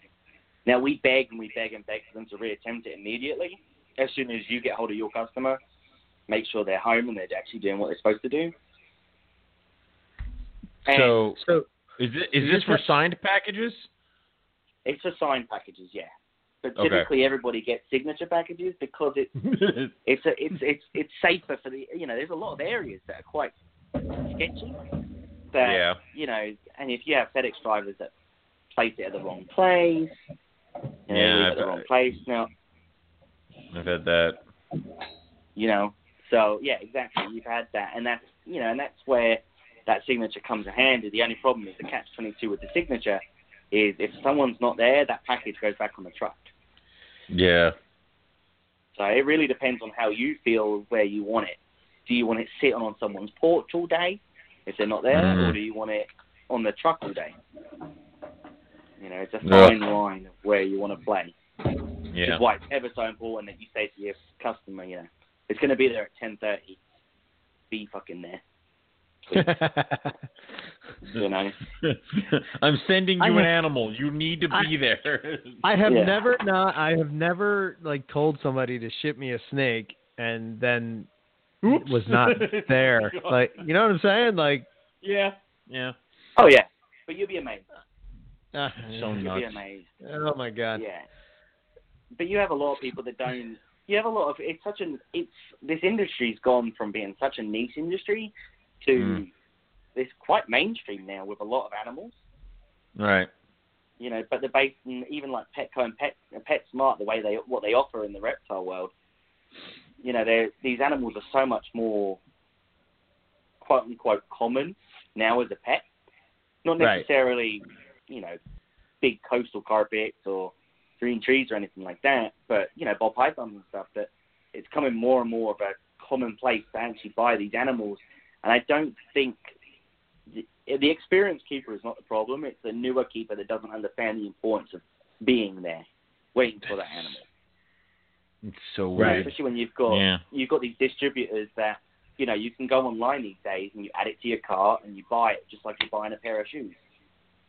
Yeah. Right. I was redoing my website and they were asking me if I wanted to have that option of click it, add to cart, and buy now. And I'm like, no, I want them to have to talk to me. It's like they need to know what they're doing. Like, you know, it's not a T-shirt. Right, exactly. You want to make sure that you vet the person that's getting it, or at least they know what they're buying. Yeah. You know, and you know who you're sending it to. And that's one of those things that it's with it coming more mainstream, that it's obviously going to be an issue that our industry is going to face. But at the same time, although there's a lot of animals that are getting mass produced into like PetSmart and Petco, you know, it's good for the industry because it's driving the industry forward. When I look back on how I used to keep those turtles, it blows my mind that was like the cutting edge way to do it. You know, with a freaking 20-gallon tank with a light hanging off the edge of it. Plastic palm tree, yeah. So, exactly. You know, and I remember just having like this slate rock just holding a filter in place so it didn't move, and then having the clamp light hanging off the side where it literally, if I knocked it, it probably would have fell in the water and probably fried my turtles. But this was the cutting edge technology at the time for keeping them. You know, or 20 gallons when people kept chameleons in them and stuff like that. Oh God! You know, but with new people there's new revenue. This drives the quality of the workmanship you get. Mm-hmm. Sure. Well, so double-edged, good and bad. Yeah. Right. What about packing the actual reptile? Do you recommend a bag or do you recommend a cup? Like, does it matter? Depending on what you're shipping, but we're talking pythons. What's your thoughts? Yeah. Personally, I like deli cups for babies. More fragile animal. When it's more of a delicate animal, it tends to do a little safer in the deli cup. because it's got like an added security around it. It's in a fixed location. The bag, as it gets shifted around, even with your paper, it can shake the animal about a little bit more and put it into like, awkward positions because it's how the box has been shifted. The paper's shifted, so now that, snakes are a little easier because obviously, they're escape artists. They can get out of anything. They can move how they want to move. So, right? So, but it's a lot safer for that animal to be in a deli cup. But when you've got bigger animals, the bag is the way to go because you can fill the surface area better. Right. It's a lot harder sending. I've seen where I've put coastals, like even just regular carpets that have got a little bit of size in them, but I'm cleaning them out, and I've just stuck them in one of the 10-inch deli cups. I'm like, you can go in there. You can fit in there. There's plenty of space in there. And while I'm cleaning the tubs or the cages out, I turn around and the lid's off, and there's this snake just slithering away. I hate that. It's like, shit. Like I'm glad I'm home while I'm doing this. Yeah. So it really depends on the size, and if you're doing like a big animal and a small animal, you should always, if you're still going to put the big animal in a bag, put the small animal in a deli cup. That structure is going to stop that big bag from literally crushing the smaller animal. Yeah. Right. Well, that makes sense. But they're not going to be able to know that they're on top of each other. There's nowhere for them to go. So with that deli cup, it's going to keep that structure, and it's going to keep the other animal from getting on top of it. So. Gotcha. What about as far as cushion inside the box? I use newsprint paper. I actually use it to line my tubs. I pick out from Uline, and it's blank newsprint, and it works like a charm. It's the same as using newspaper. I just don't read a newspaper because I'm not that old. So, right. I use technology these days, so I use that newsprint paper. Shredded newspaper works well too. You don't ever. I just take that paper and I just screw it up and put it in I'm just in like a ball. Yeah. And multiple ones because I always do like a tip test. So I'll close the box without sealing it, and I'll literally turn the box upside down and I'll turn it around and turn it on its side just to see how much movement's in there. I always want a little bit of movement because I want the animal to not be too tight because that's where you can cause suffocation if it's in a bag and stuff like that. Right. It's a lot safe. Whereas if it's in a deli cup, that deli cup can be packed super tight. But obviously, the more voids you take up with the padding, the safer that animal is. One of the things I always say is make sure you put I always put a bedding of paper on the bottom, almost like a bed, and then I put the bag or the deli cup on top, and then I put more paper on top of that. Right. So as long as I try to fill like big voids, and I'll leave little voids in there, which also will create air pockets so the air can still circulate through. Because if you fill it up and you solidify it, you've done holes for nothing. Right. You've just filled the whole box up, and where's the air going to go? It's going to hit solid. So right. By having that little void, you're going to have a little bit of airflow, but at the same time, the animal's not going to be able to move dangerously. And that's one of the reasons that I remember always talking to FedEx about it. That's why the box is white. The box is white because in FedEx, white means perishable. So in majority of the big facilities, the bigger FedEx facilities have two conveyor systems, one on a higher height and one on a lower height. And the lower height is where the perishables go. So if they fall off that conveyor belt, they're not dropping 10 feet. Do you know what I mean? Oh. Right. Okay. Gotcha. Right, which is why if you look at any reptile shipping box that you can buy in the US, it's white. Whether it's got the red lettering or the green lettering, it's consistently a white box. That's so weird because I always had people who have said that they make their own boxes because it's safer, when realistically now you've taken a brown box and now it's going up on the higher conveyor belt and you didn't even think about that. So, right. Yeah. You wouldn't know that unless you were talking to FedEx, Yeah. So right. It was one of the things we've discussed before where, because there's a lot of requirements by the Fish and Wildlife and the IATA, which is the International Air Transport Association, where you have to, pass a certain amount of rules and legislation with the shipping environment that you've got.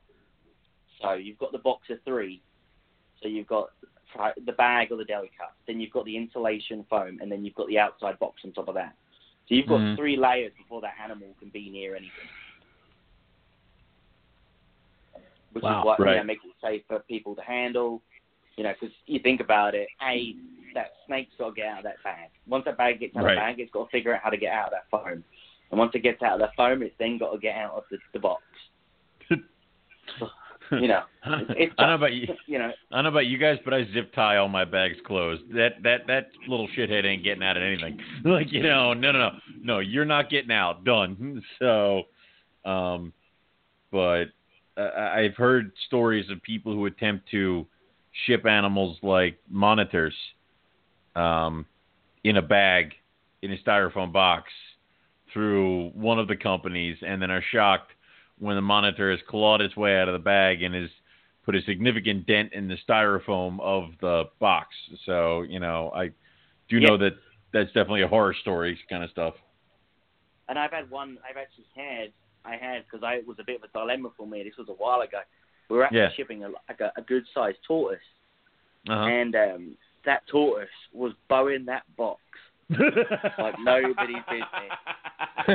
And in the end, we agreed. This box was just bulging. It was like the box was going to explode. And in the end, we were like, nah, we're going to have to send this Delta. Like, forget this.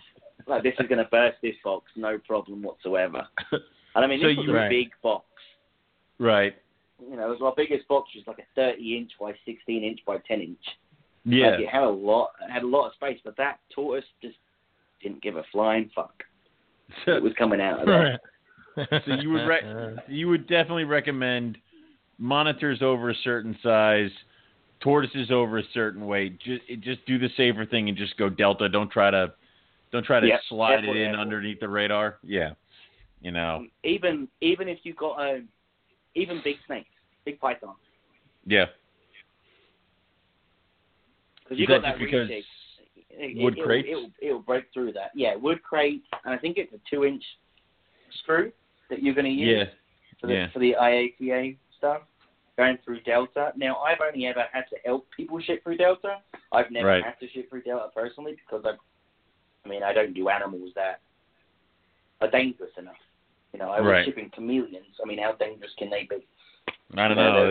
They bite you in the wrong place, man. You could bleed out for, I don't know. Yeah, but when they're 3 inches, inches long, they can't do a lot of damage. So, they wouldn't be able to push it. They wouldn't be able to open a deli cup, let alone break out the box.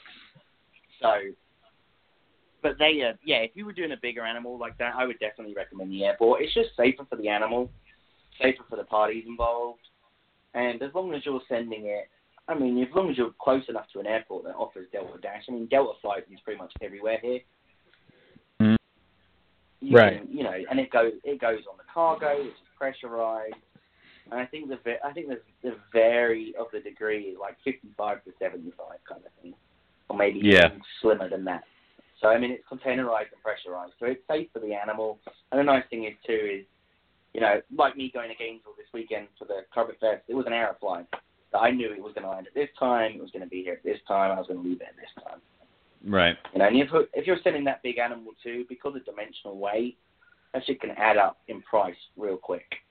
Yeah. Because of how heavy it is. And you don't want, in a heavy box, people can drop heavy things.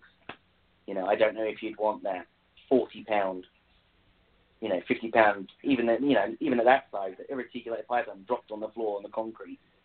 Right. Yeah, no. It wouldn't do nothing to it, but you still wouldn't want to do it. No. But no, it wouldn't be right. So it's just safer doing it that way.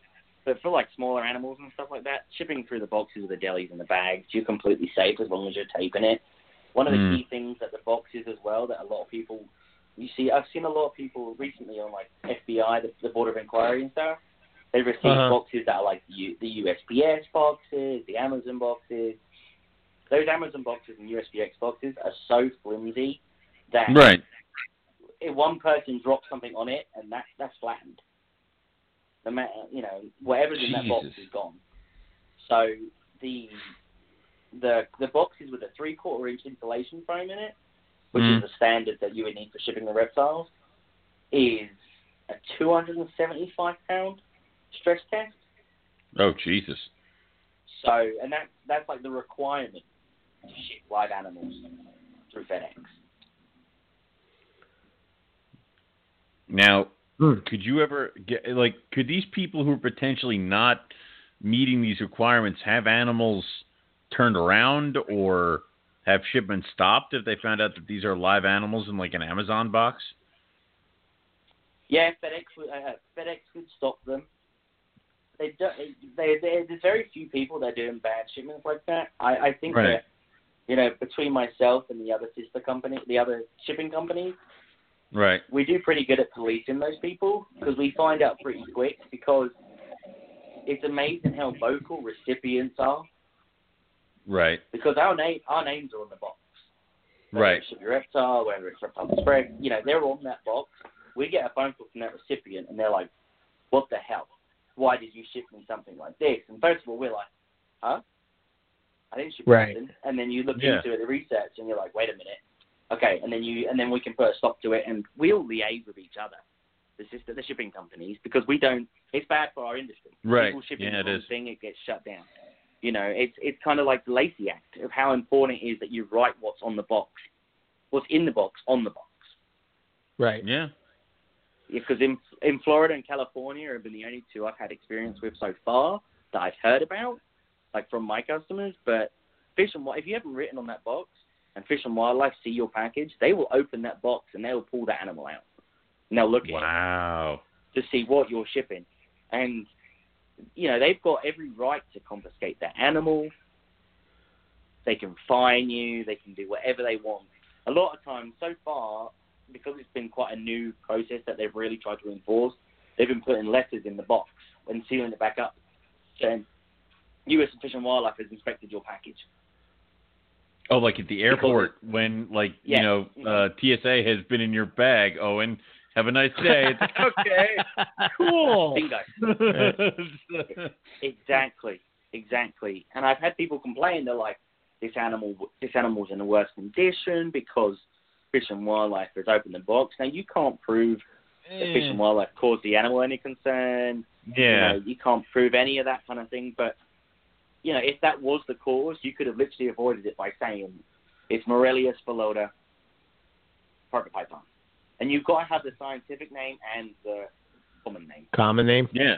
Okay. Yep. Yeah. They have the stickers that you slap on the side that tells you it's a... Yeah, I usually write on them and then put a piece of packing tape over it because I don't want anything getting smudged or drained or whatever. You know, I don't want any reason for my package to not get where it needs to go as fast as humanly possible. So, you know, yeah. Exactly. Now, you can also just write it manually on the box as well. Yeah. So if you felt uncomfortable using it, you know, if you didn't have the sticker available, I know for us, when you purchase a label, you actually enter the information on the computer, what animal that you're shipping, and then when you print out that label in the PDF format, it actually comes as a little cutout that you cut out and tape on your box. Yes. Which comes in handy for us because when you enter that with a label, a lot of times FedEx asks us, well, what's in the package? We can just pull your label up and say, oh, you know, Eric shipped the carpet python. So, yeah, we need to get this in room temperature because it's too cold outside or too hot outside if it's been delayed. Gotcha. So it does help. So, because a lot of times you'll have some people that leave it blank and you're like, I have no idea. I don't know. You know, and you have some people, you know, we ship reptile supplies for people too, because you can do anything that's reptile related through us, like through home delivery, express, overnight, whatever you want it to do. And I've had things that have been overnight that have been stuck in, say, Memphis, and it doesn't say what they are they've left it blank what the declaration is. So I'm calling, panicking, you know, this animal needs to get inside, pull this in, da-da-da-da. I'm not sure what the animal is yet. I'm waiting for the customer to call me back. And then I'll get like a text message or a phone call, and they're like, yeah, it's light bulbs, dude. Don't worry about it. All right. And it's like, I just spent 20 minutes begging. Yeah. Well, good news is your light bulbs are in a temperature-controlled environment right now, so they're not going to expire anytime soon. You know, but I love that change because I had an M-Pen Coastal shipped to me from Texas when I was in college, and she was sent FedEx, and she was labeled fragile computer parts because they weren't allowed to send animals, and she was treated as fragile computer parts. So when she was delayed, they're like, whatever, we'll deliver her tomorrow. I'm like, but tomorrow's Saturday. Like, she's not going to be here on time. So I had to drive all over God's creation to find her at a FedEx facility in New Jersey. It's like, it was a bad time. New Jersey. Yep. Had to drive from college to Newark. Girlfriend was not happy at the time, so had to deal with that. But I like it now that everybody knows that it's an animal and they will take care of it according to that. So exactly. I think the other thing is they used to call them nuts, like mixed nuts or something like that, because then they're like, because it's a food item, people will take care of it. I'm like, but not if it's like an animal. Like, it's yeah. Right. But exactly. But one of the things you have to remember too is there's only they will treat an animal as an animal, but there's only one thing that FedEx and this is a lot of times down to sometimes you get a good rep that's so passionate about animals that help you, but the only thing that they really treat really, really delicately are medical aspects. So I don't know who's shipping like kidneys through FedEx, but medical supplies are like the most important thing through FedEx. If it's a delay on medical, even if there's snow, like they'll get a courier to it. They'll do all that kind of thing. The animals, they'll bring it inside. Yeah. Right. I do want to know who's shipping kidneys. Yeah, I do want to know who ships kidneys. Yeah. I could reroute a couple and then sell them on the black market. There you go. But I couldn't know who they were going to because we're going to auction one off at Northeast Carpet Fest. We're going to Northeast Carpet Fest. We're going to auction off a kidney.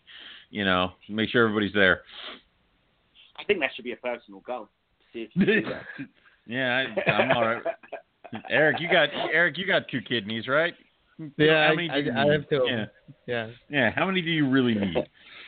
So here's a question: do you guys pick up from the house, or you have to take it to a FedEx spot?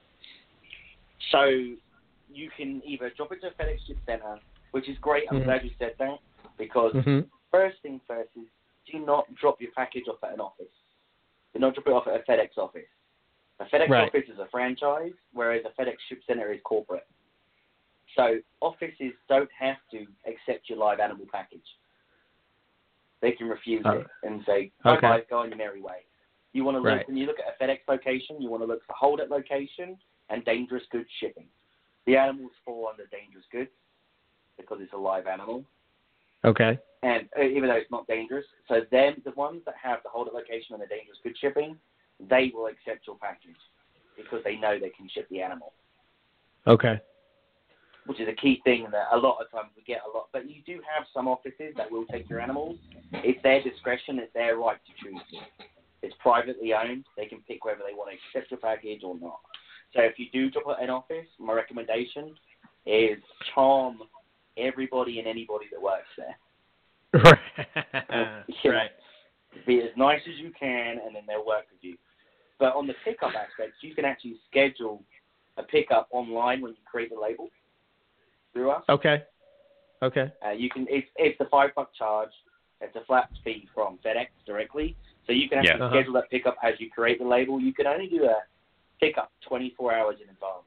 Like you can only do it for the next business day. So I believe you can do it on a Friday for a Monday, but that's like the furthest distance you can do. Okay. When it comes to scheduling a pickup. But they'll come to your house and you can schedule the time frame. Typically you need like a 3-hour window. Yeah. If you're doing it for the same day pickup, do your label in the morning and schedule a pickup in the morning for the afternoon. Right. Because you get a lot of people that will do their label at say 12, and they'll schedule their pickup from 11 in the morning till 1 in the afternoon. Well, it's already 12 now, so the hour's already gone, and they're most likely not going to be able to come out within that single hour. Gotcha. So you always want to keep that broad apart. I'm fortunate enough that obviously I work at like the cricket farm that does daily shipments. So if I ship anything out, I literally take it to work, and I have a FedEx pickup every day. And we even have some guys that are based near they're near our facility that literally drop their packages off for FedEx to come and drop them off.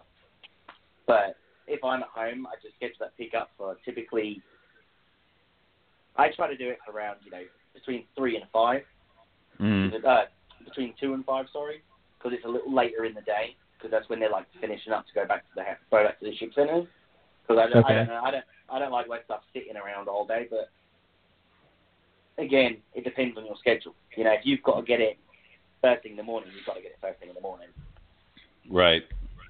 And the animals been packed properly and it's healthy, it'll be fine for those extra couple of hours, depending on the temperatures. But if it's like peak of summer, it's crazy hot or it's crazy cold in the winter, drop it off at a ship center. It's going to be the safest option you've got, unless obviously you live in the middle of nowhere and it's 100 miles to your ship center, and I get it.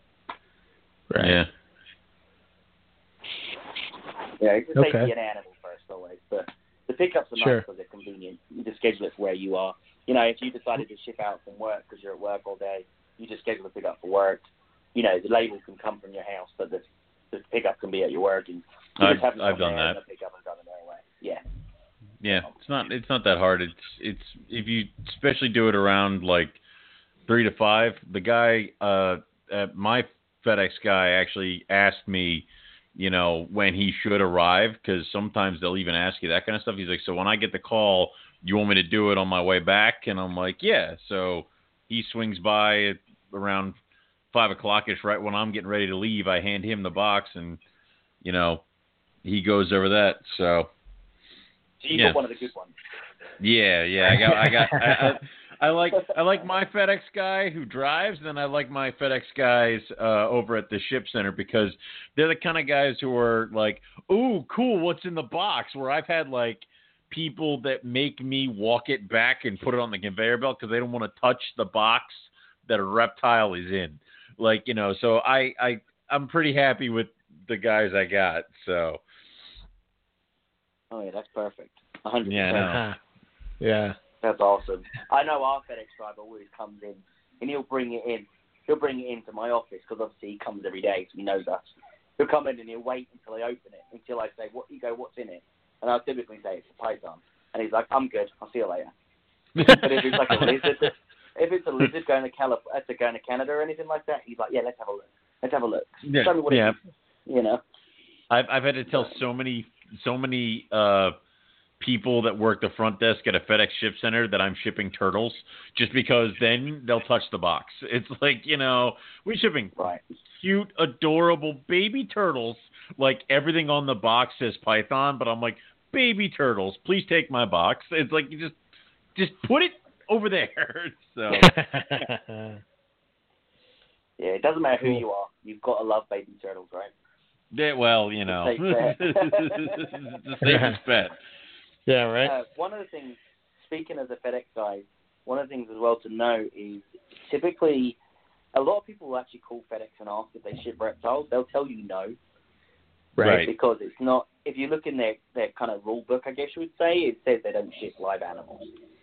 Now, we have that negotiation, which is why people ship through our account with FedEx to ship those live animals. And a lot of times, if they do ship, they know you can ship animals. A lot of times they'll tell you it's from business to business. There's special waivers in places for the shipping companies like us that you can actually ship from residence to residence. So it's one of those things that sometimes it's good to know, because you can actually school the FedEx a little bit more. You can't ship it because it's not going to a business. Actually, there's a waiver in place. You can look it up, call the live animal desk, or call Reptile Express, or whoever you ship with. So it's handy to know. It's little information that you know a little bit. It's always be the smartest guy in the room, even when you're in FedEx. If you just know that little bit more, they're typically a lot easier to work with. And if they're not easy to work with, typically we can get the right person on the phone to make them easy to work with. You know what I mean? Yeah. Yeah, I mean, it reminds me a lot, because when I first started, I had to send a test box to FedEx that had a rubber snake in it to get approval to ship animals through FedEx. And that approval was never anything you could show up on my account, so I would have to argue a lot. And eventually the hub near my house learned who I was, and they stopped fighting me. But there were numerous times where I got calls from sorting facilities near the destination who were refusing to allow the box to go any further because they were either didn't want the animal or they didn't want to touch the box or they didn't know that if they were supposed to transport it. So there was a lot of stuff that I had to deal with that now I'm thankful I don't have to because you guys do. So it's exactly. Like, yeah. We have the fun of it. Right. Exactly. But yeah, we have to go through the same thing too. We have to go through all that with the boxes. We have to send those out. We have to have certain verbiage on it and crushed text and the right insulation and the thickness of the insulation, because there's some out there that do 1/2 inch, and it's just a little too thin. It's a little too thin. The 3/4 inch is a lot safer when it comes to insulation. That's actually what FedEx wants. So yeah, I remember that. That was a fun test. Going through all that stuff. I had to do it recently with the Canadian company that opened, so that's loads of fun. I was so excited about it. Right. It's always funny how they do them. And one of the questions that always comes up, and FYI, if anybody's wondering, the reason that everybody uses FedEx is because UPS does not ship snakes. Oh. So that is a question that comes up daily with new shippers and new customers, and they wonder why I can't use UPS because they like UPS more than FedEx. But it's literally because UPS won't touch snakes, and obviously snakes are such a huge part of this industry. Right.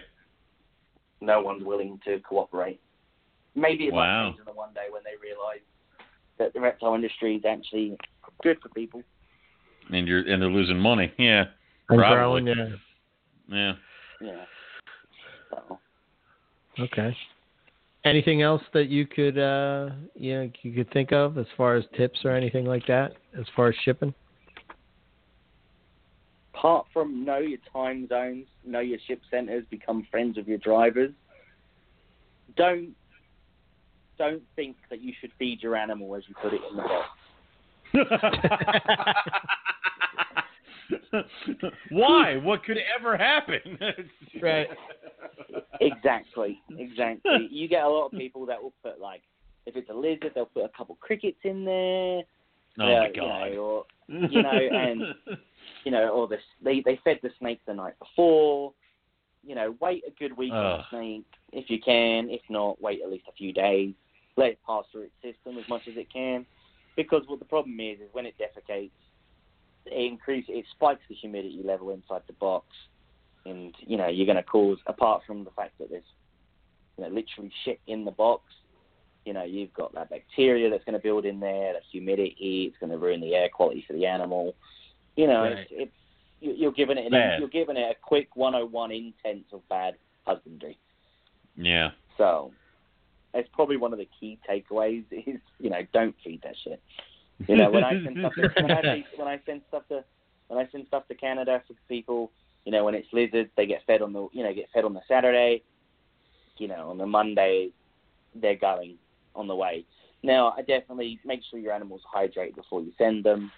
I don't mean give them a bath or anything like that, but make sure they've got full access to water before you ship them.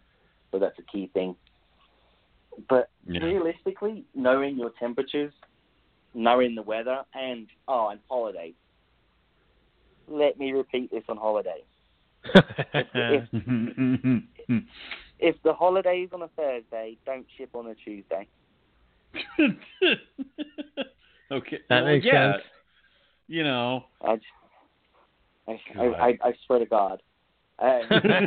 Normally, I didn't take one for the team on this one. My counterpart, who's Kelly, who I work with, we share an office. We work all day, every day together. She was up until this was July 4th week, July 4th maybe. Oh my God! It got stuck. It was a mechanical delay. The plane got stuck, so it got delayed. Well, it managed to get to where it needed to be, and I think it got delivered at 3 a.m. by courier. Oh my God! And I don't know how she took one for the team and worked all night on it with FedEx to make sure it got there in time. But I'm not about that life, so please don't make me about that life. I will not save your box. I will. I would do everything I possibly can to save your animal, but I really would appreciate it if you didn't. Don't make me do that. Right. And then it's just so dangerous. Like, you get close to that holiday, unless it's someone, and we get it, because, at Christmas time, I need this animal to arrive at this day, by this time, you shouldn't ship at this time. I know, but the customer's screaming at me, this is what they want. It's a big risk, and I get it. No. Sometimes the money outweighs the risk, which is sad, but at the same time, I understand. Each person's situations are different than mine. So, I very rarely ever put blackout dates. I literally just tell you not to ship. Like, I'll black out everything and say, do not ship. But if you're adamant that you need to ship, at the end of the day, your animals most well. It was the same thing in Christmas. Every time someone called about shipping around Christmas time, the first thing out of our mouths was, can the animal survive in this weather in 2 days? If the answer is no, then you shouldn't ship it. Not saying it's going to take 2 days, but if you don't think it's going to make 2 days in the mail, then don't ship it, because it's not worth the life of the animal. Now, if you think it is, but you're comfortable that it's going to be a 1 day, then by all means take the risk. I can't stop you. You're an adult. You can make your call, but just know that you've been warned, what will happen. And it's the same with the weather. If you, I know you're getting snow this weekend. Yep. So, if anybody's shipping, we have a lot of northern customers, don't ship Thursday for Friday, because if it gets delayed on that Friday, that Saturday is going to be a nightmare to deliver. Oh, I never ship for a Friday arrival, because no, if you want it, it's going to be there by Thursday at the latest. Otherwise, you wait until next week.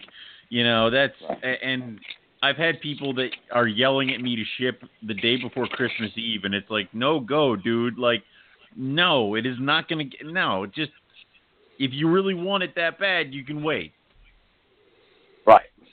Or you should have got it earlier, before Christmas. Thank you, or that. Right. If it's a snake, it's not going to eat maybe one thing while you're there, until Christmas time.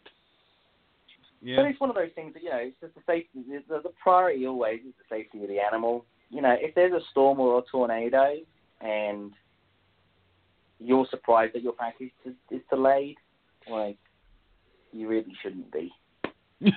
Snow, ice, and tornadoes tend to, ground planes and stuff. You're telling me the FedEx plane will not fly in a tornado to deliver my snake where I need it to go? Maybe. It depends on how you are. It depends on what side of the tornado you're on, to be fair. That's true. It might go faster. Yeah. Exactly. Turn direction a lot quicker. But, it's got, we offer insurance like Shipper Reptiles does, and it's not a cover-all insurance. We're both almost identical in our shipping. One of the key things that you need to know about the insurance is, like I said, FedEx has two kinds of service failures. They have a approved service failure, and they have an act of God service failure.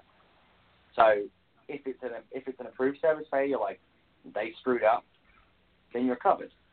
But if it's an act of God service failure, you ship during a snowstorm and you're wondering why your animal didn't arrive on time and it's perished, that's why. So if FedEx doesn't cover the shipment, we don't cover the shipment. Right. So it's one of those realistic things that a lot of times people are so used to that insurance, like you get with your cell phone. Oh, I dropped it down the drain. I'm going to get a new one. It doesn't work quite like that with the shipping with live animals. But it's one of those key things I wanted to add. And then the money back guarantee. The money back guarantee only works if it's approved failure again and it's late. Right. So with FedEx, I know with Shipper Reptiles, you pay for it with the insurance. We actually we include the money back guarantee and we charge a fee at the end if we have to dispute your shipment. So yeah, gotcha. It's a little different, but it's a very similar process. But it's little things like that. A lot of people think, oh, it's late. Right now this time of year, it's late. The animal's fine, but I want the money back on the shipping. Well, it was late because there was literally snow in Wisconsin. You're delivering to Wisconsin. That's why it's late. Right. So FedEx has denied. FedEx has denied it. It's not the money back guarantee isn't regardless of anything. It's got circumstances on it.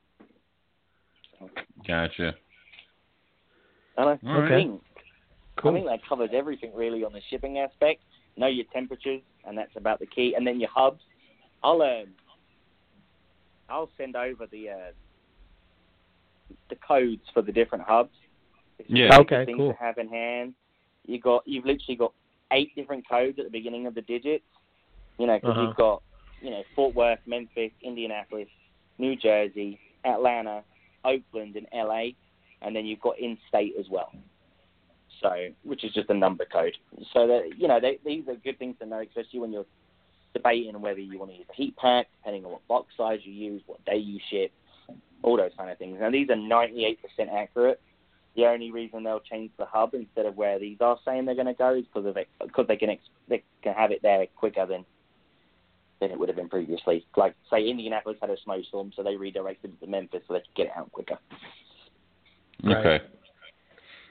Makes sense. Okay. So, cool. It's little facts like that you don't know that until, like, FedEx tells you, and then you're like, oh, shit, I better write that down. So... Right. Very cool. We'll base it on that aspect. So, but shipping's easy. It seems a lot more nervous than it really is. It's having faith that you've raised a quality animal, and you know that you're not shipping in a dangerous part of the year or on a holiday or anything like that. So, ship Monday through Wednesday is typically your safest day. We do have people. We actually have Saturday shipping. There is an option to do Saturday delivery because there's some people that literally just can't get the animal other than a Saturday. Because there's so few packages that get delivered on a Saturday, there isn't that many delays. So obviously the risk is if you ship Friday for Saturday delivery, if it doesn't make it there Saturday, it's Monday. Right. So, that's the be-all, end-all. Yeah, it's the be-all or end-all. But typically if it's getting delivered on a Friday, as long as you're not out in the middle of nowhere, typically if it gets delayed, we can upgrade it to a Saturday delivery, just in case. So if it is a delay on a Thursday night shipping and it's going to get there Friday and it's not, a lot of times we can pull the package out and get it upgraded to Saturday delivery for that Saturday instead. So, nice. Which is another peace of mind thing, but it's good for people to know. You know? I like as many peace of mind things as I can get, but Michael, we usually have at the end of the show we have the really tough questions that we want to ask you, and that would be if you could keep any reptile without limitations, whether they be of money or law, what would it be and why? That's easy. The diamond pythons are my favorite species, so I would actually like to work with locality-based diamond pythons, like locale. Like I would actually know exactly where these animals are, taken from, from the parents, exactly where their location was. Much like how you've got with a lot of the locality colubrids that you have here in the US. Nice. Like. So you want like Gosford diamond pythons, and He wants longitude and latitude in front of diamond python. That's what he wants. He wants that. Soil samples. I like it. Look at Darren Whitaker's stuff that you talked about earlier. Rainforest diamond integrates. Like, holy shit. You know exactly where that came from, that integrate from.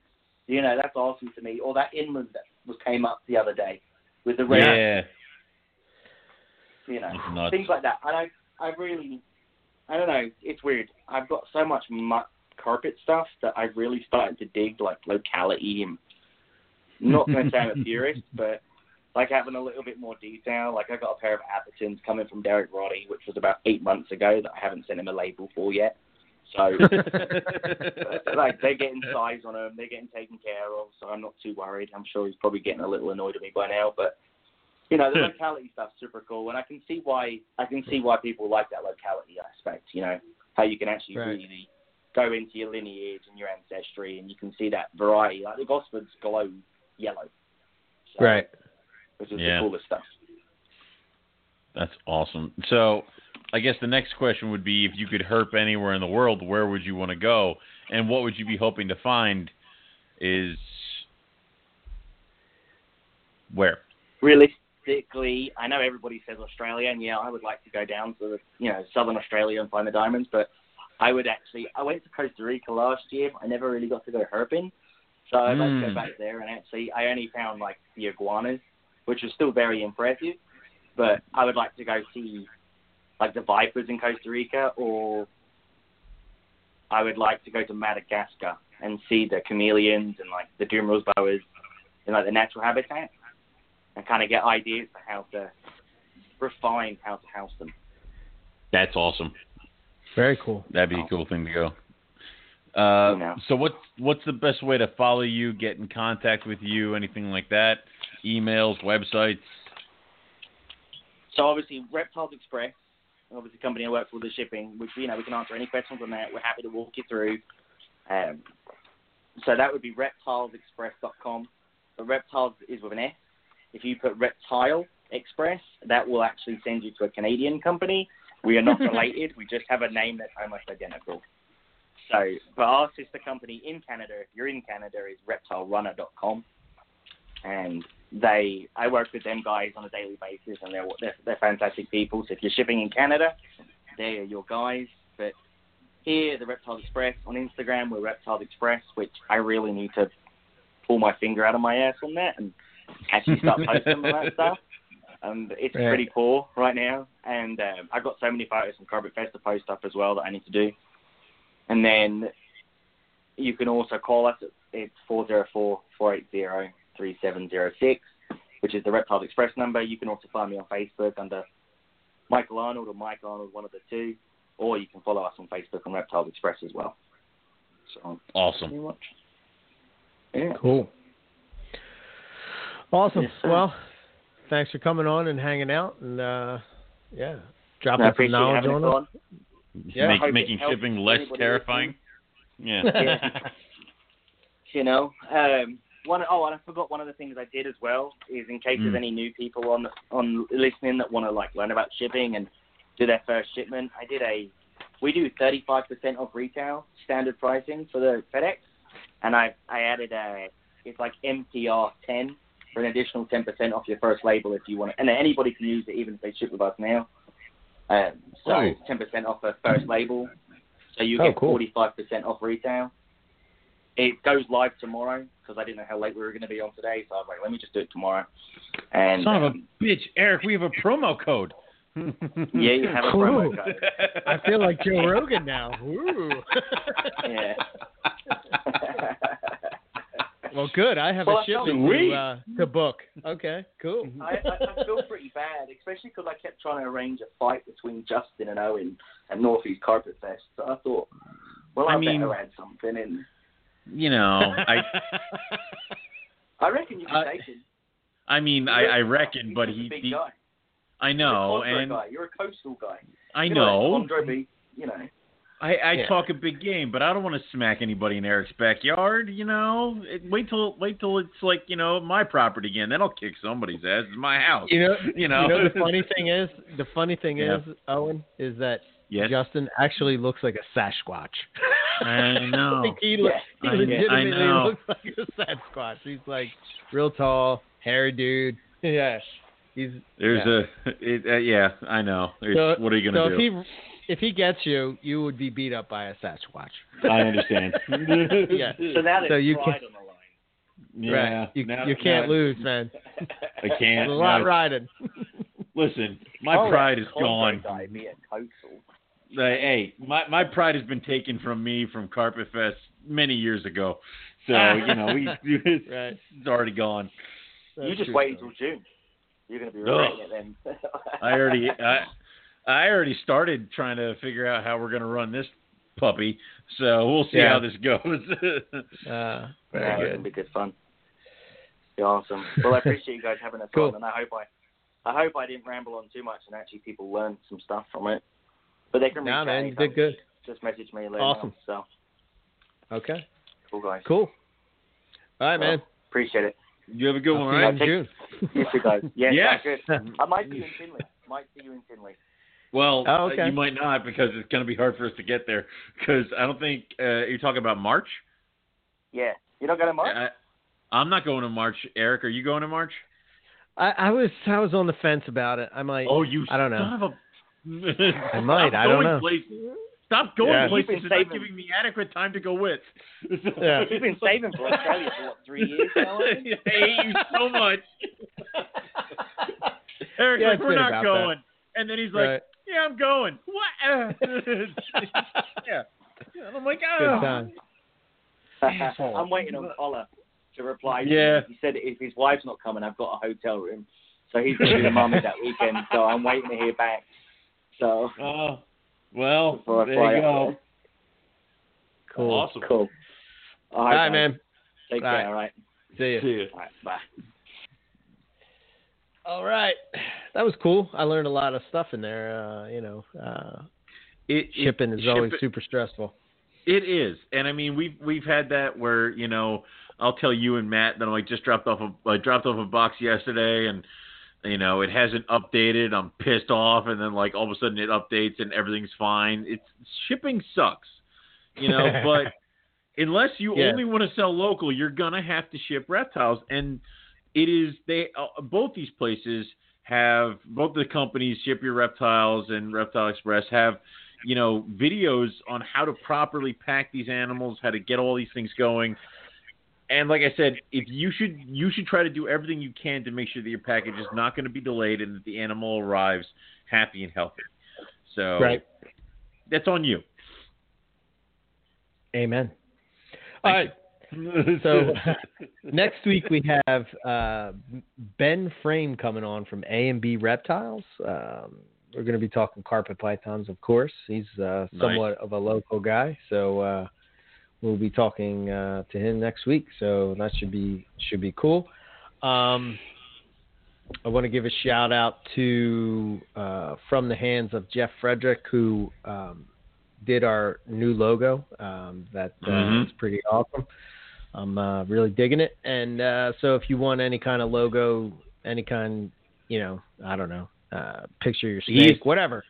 He's done so many people that I know's logos for their companies. It's insane at this point. And Bill has like pencil drawings of his chondros around his house that Jeff has done. Yeah. So he's extremely talented. Amazing. Yeah. So I'm going to keep shouting out From the Hands of Jeff forever because he deserves it. He does some awesome stuff. And most of the Carpet Fest stuff that you see, he does, and some of the other podcasts. While we're at it, I'm going to give some of the other podcasts a shout out as well. It's always good. Me and Scott were talking about this in the Southeast Carpet Fest, is that we're in a time now where there's a bunch of different reptile related podcasts. Obviously, finally. there's I know, right? We're not the only one. Yeah. God, there's From the Ground Up. That's a good one, definitely. Then there is the Herpetoculture podcast, which is also is really good. And Justin also does one, if you're into chondro specifically, he does the ChondroCast, which, if you dig chondros, that's the way to go. And there's also our sister station, if you will, GTP Keeper Radio. Those guys are good friends of ours. We haven't annoyed them in a while. We have to do something to piss them off later. Yeah. One that I particularly like a lot, which is quite entertaining and is informative, is Reptile and Chill. I just love those guys, man. They're just so awesome. When we make a comment and then the next day they're doing reps with pythons and hydrating with beer, I'm like, apparently I can't say anything online. So they're hilarious. I love those guys. Then there is, if you're into more of the science part of it, then you have the Herpetological Highlights. Those guys are awesome. They do a lot of cool stuff. Sometimes reptile related, but Wildlife Cake and Cocktails, that's another good one. And then there's this, I hope I'm not forgetting anybody. Then there's this other one that's somewhat new, and it's called I hope I get this right. It's called Snakes. Wait. Word on the Snake Vine. And that specifically deals with, deals with venomous stuff. So, So I noticed in my feed they have Ray Morgan coming on there, so that should be a good one to listen to. So you know, there's some good podcasts out there. Check them out. I feel like I'm forgetting somebody. Corrales Radio, that's the other one. So there you go. Yep. I knew there was one I was forgetting. But good stuff. All tons and tons of info that you can learn from and people that you can learn from. So check them all out. MoreliaPythonRadio.com is us. I'm actually working on updating the site, switching over sort of like a more modern type of look. So stay tuned for that. If you want to get in touch with us, our email, it's going to be basically the same thing. It's just more of a modern look to it. Our email is info@MoreliaPythonRadio.com. If you, touch with us, you can listen to us on iTunes, whatever podcast is Android, podcast app is Android, Stitcher, all that kind of stuff. So anything, and also on Blog Talk. Any of our older episodes, you're going to want to go to Blog Talk. But other than that, we're almost up to 400 episodes. We're almost there. Holy Jesus! Yeah, I think this is number 387. Oh my God! Yeah, 400. You can listen to an episode of Morelia Python Radio once a day for a whole year, and there would be an episode. Right. Jesus. You'd have to squeeze in two of them in a couple days. You know what I mean? So yeah, there you go. As far as that, as far as myself, ebmorelia.com or ebmorelia.net, either one will take you to the same place. My email is eric@ebmorelia.com. On Facebook, Instagram, YouTube, etc. All EB Morelia. That's all I got. All right, cool. You can go to rogue-reptiles.com for me. Check out all the stuff we got going on at Rogue. You can also follow me on Instagram. It is my last name, McIntyre, McIntyreoj at Instagram. You can also go on Facebook and look up Rogue Reptiles and give us a like over there. As far as shows go, I do have a show coming up on the 23rd of February. It is the Hamburg Reptile Show in Hamburg, Pennsylvania. I'll either be splitting a table with Andrew Llewellyn of DNA Exotics or Matt Minatola of Philly Herpetological. I haven't decided which one of them I will annoy more, but probably Matt. So we'll go that way. Other than that, that's all we have for everybody tonight. So we'll say thank you all for listening, and we're going to catch everybody back here next week for some more Morelia Python Radio. Good night.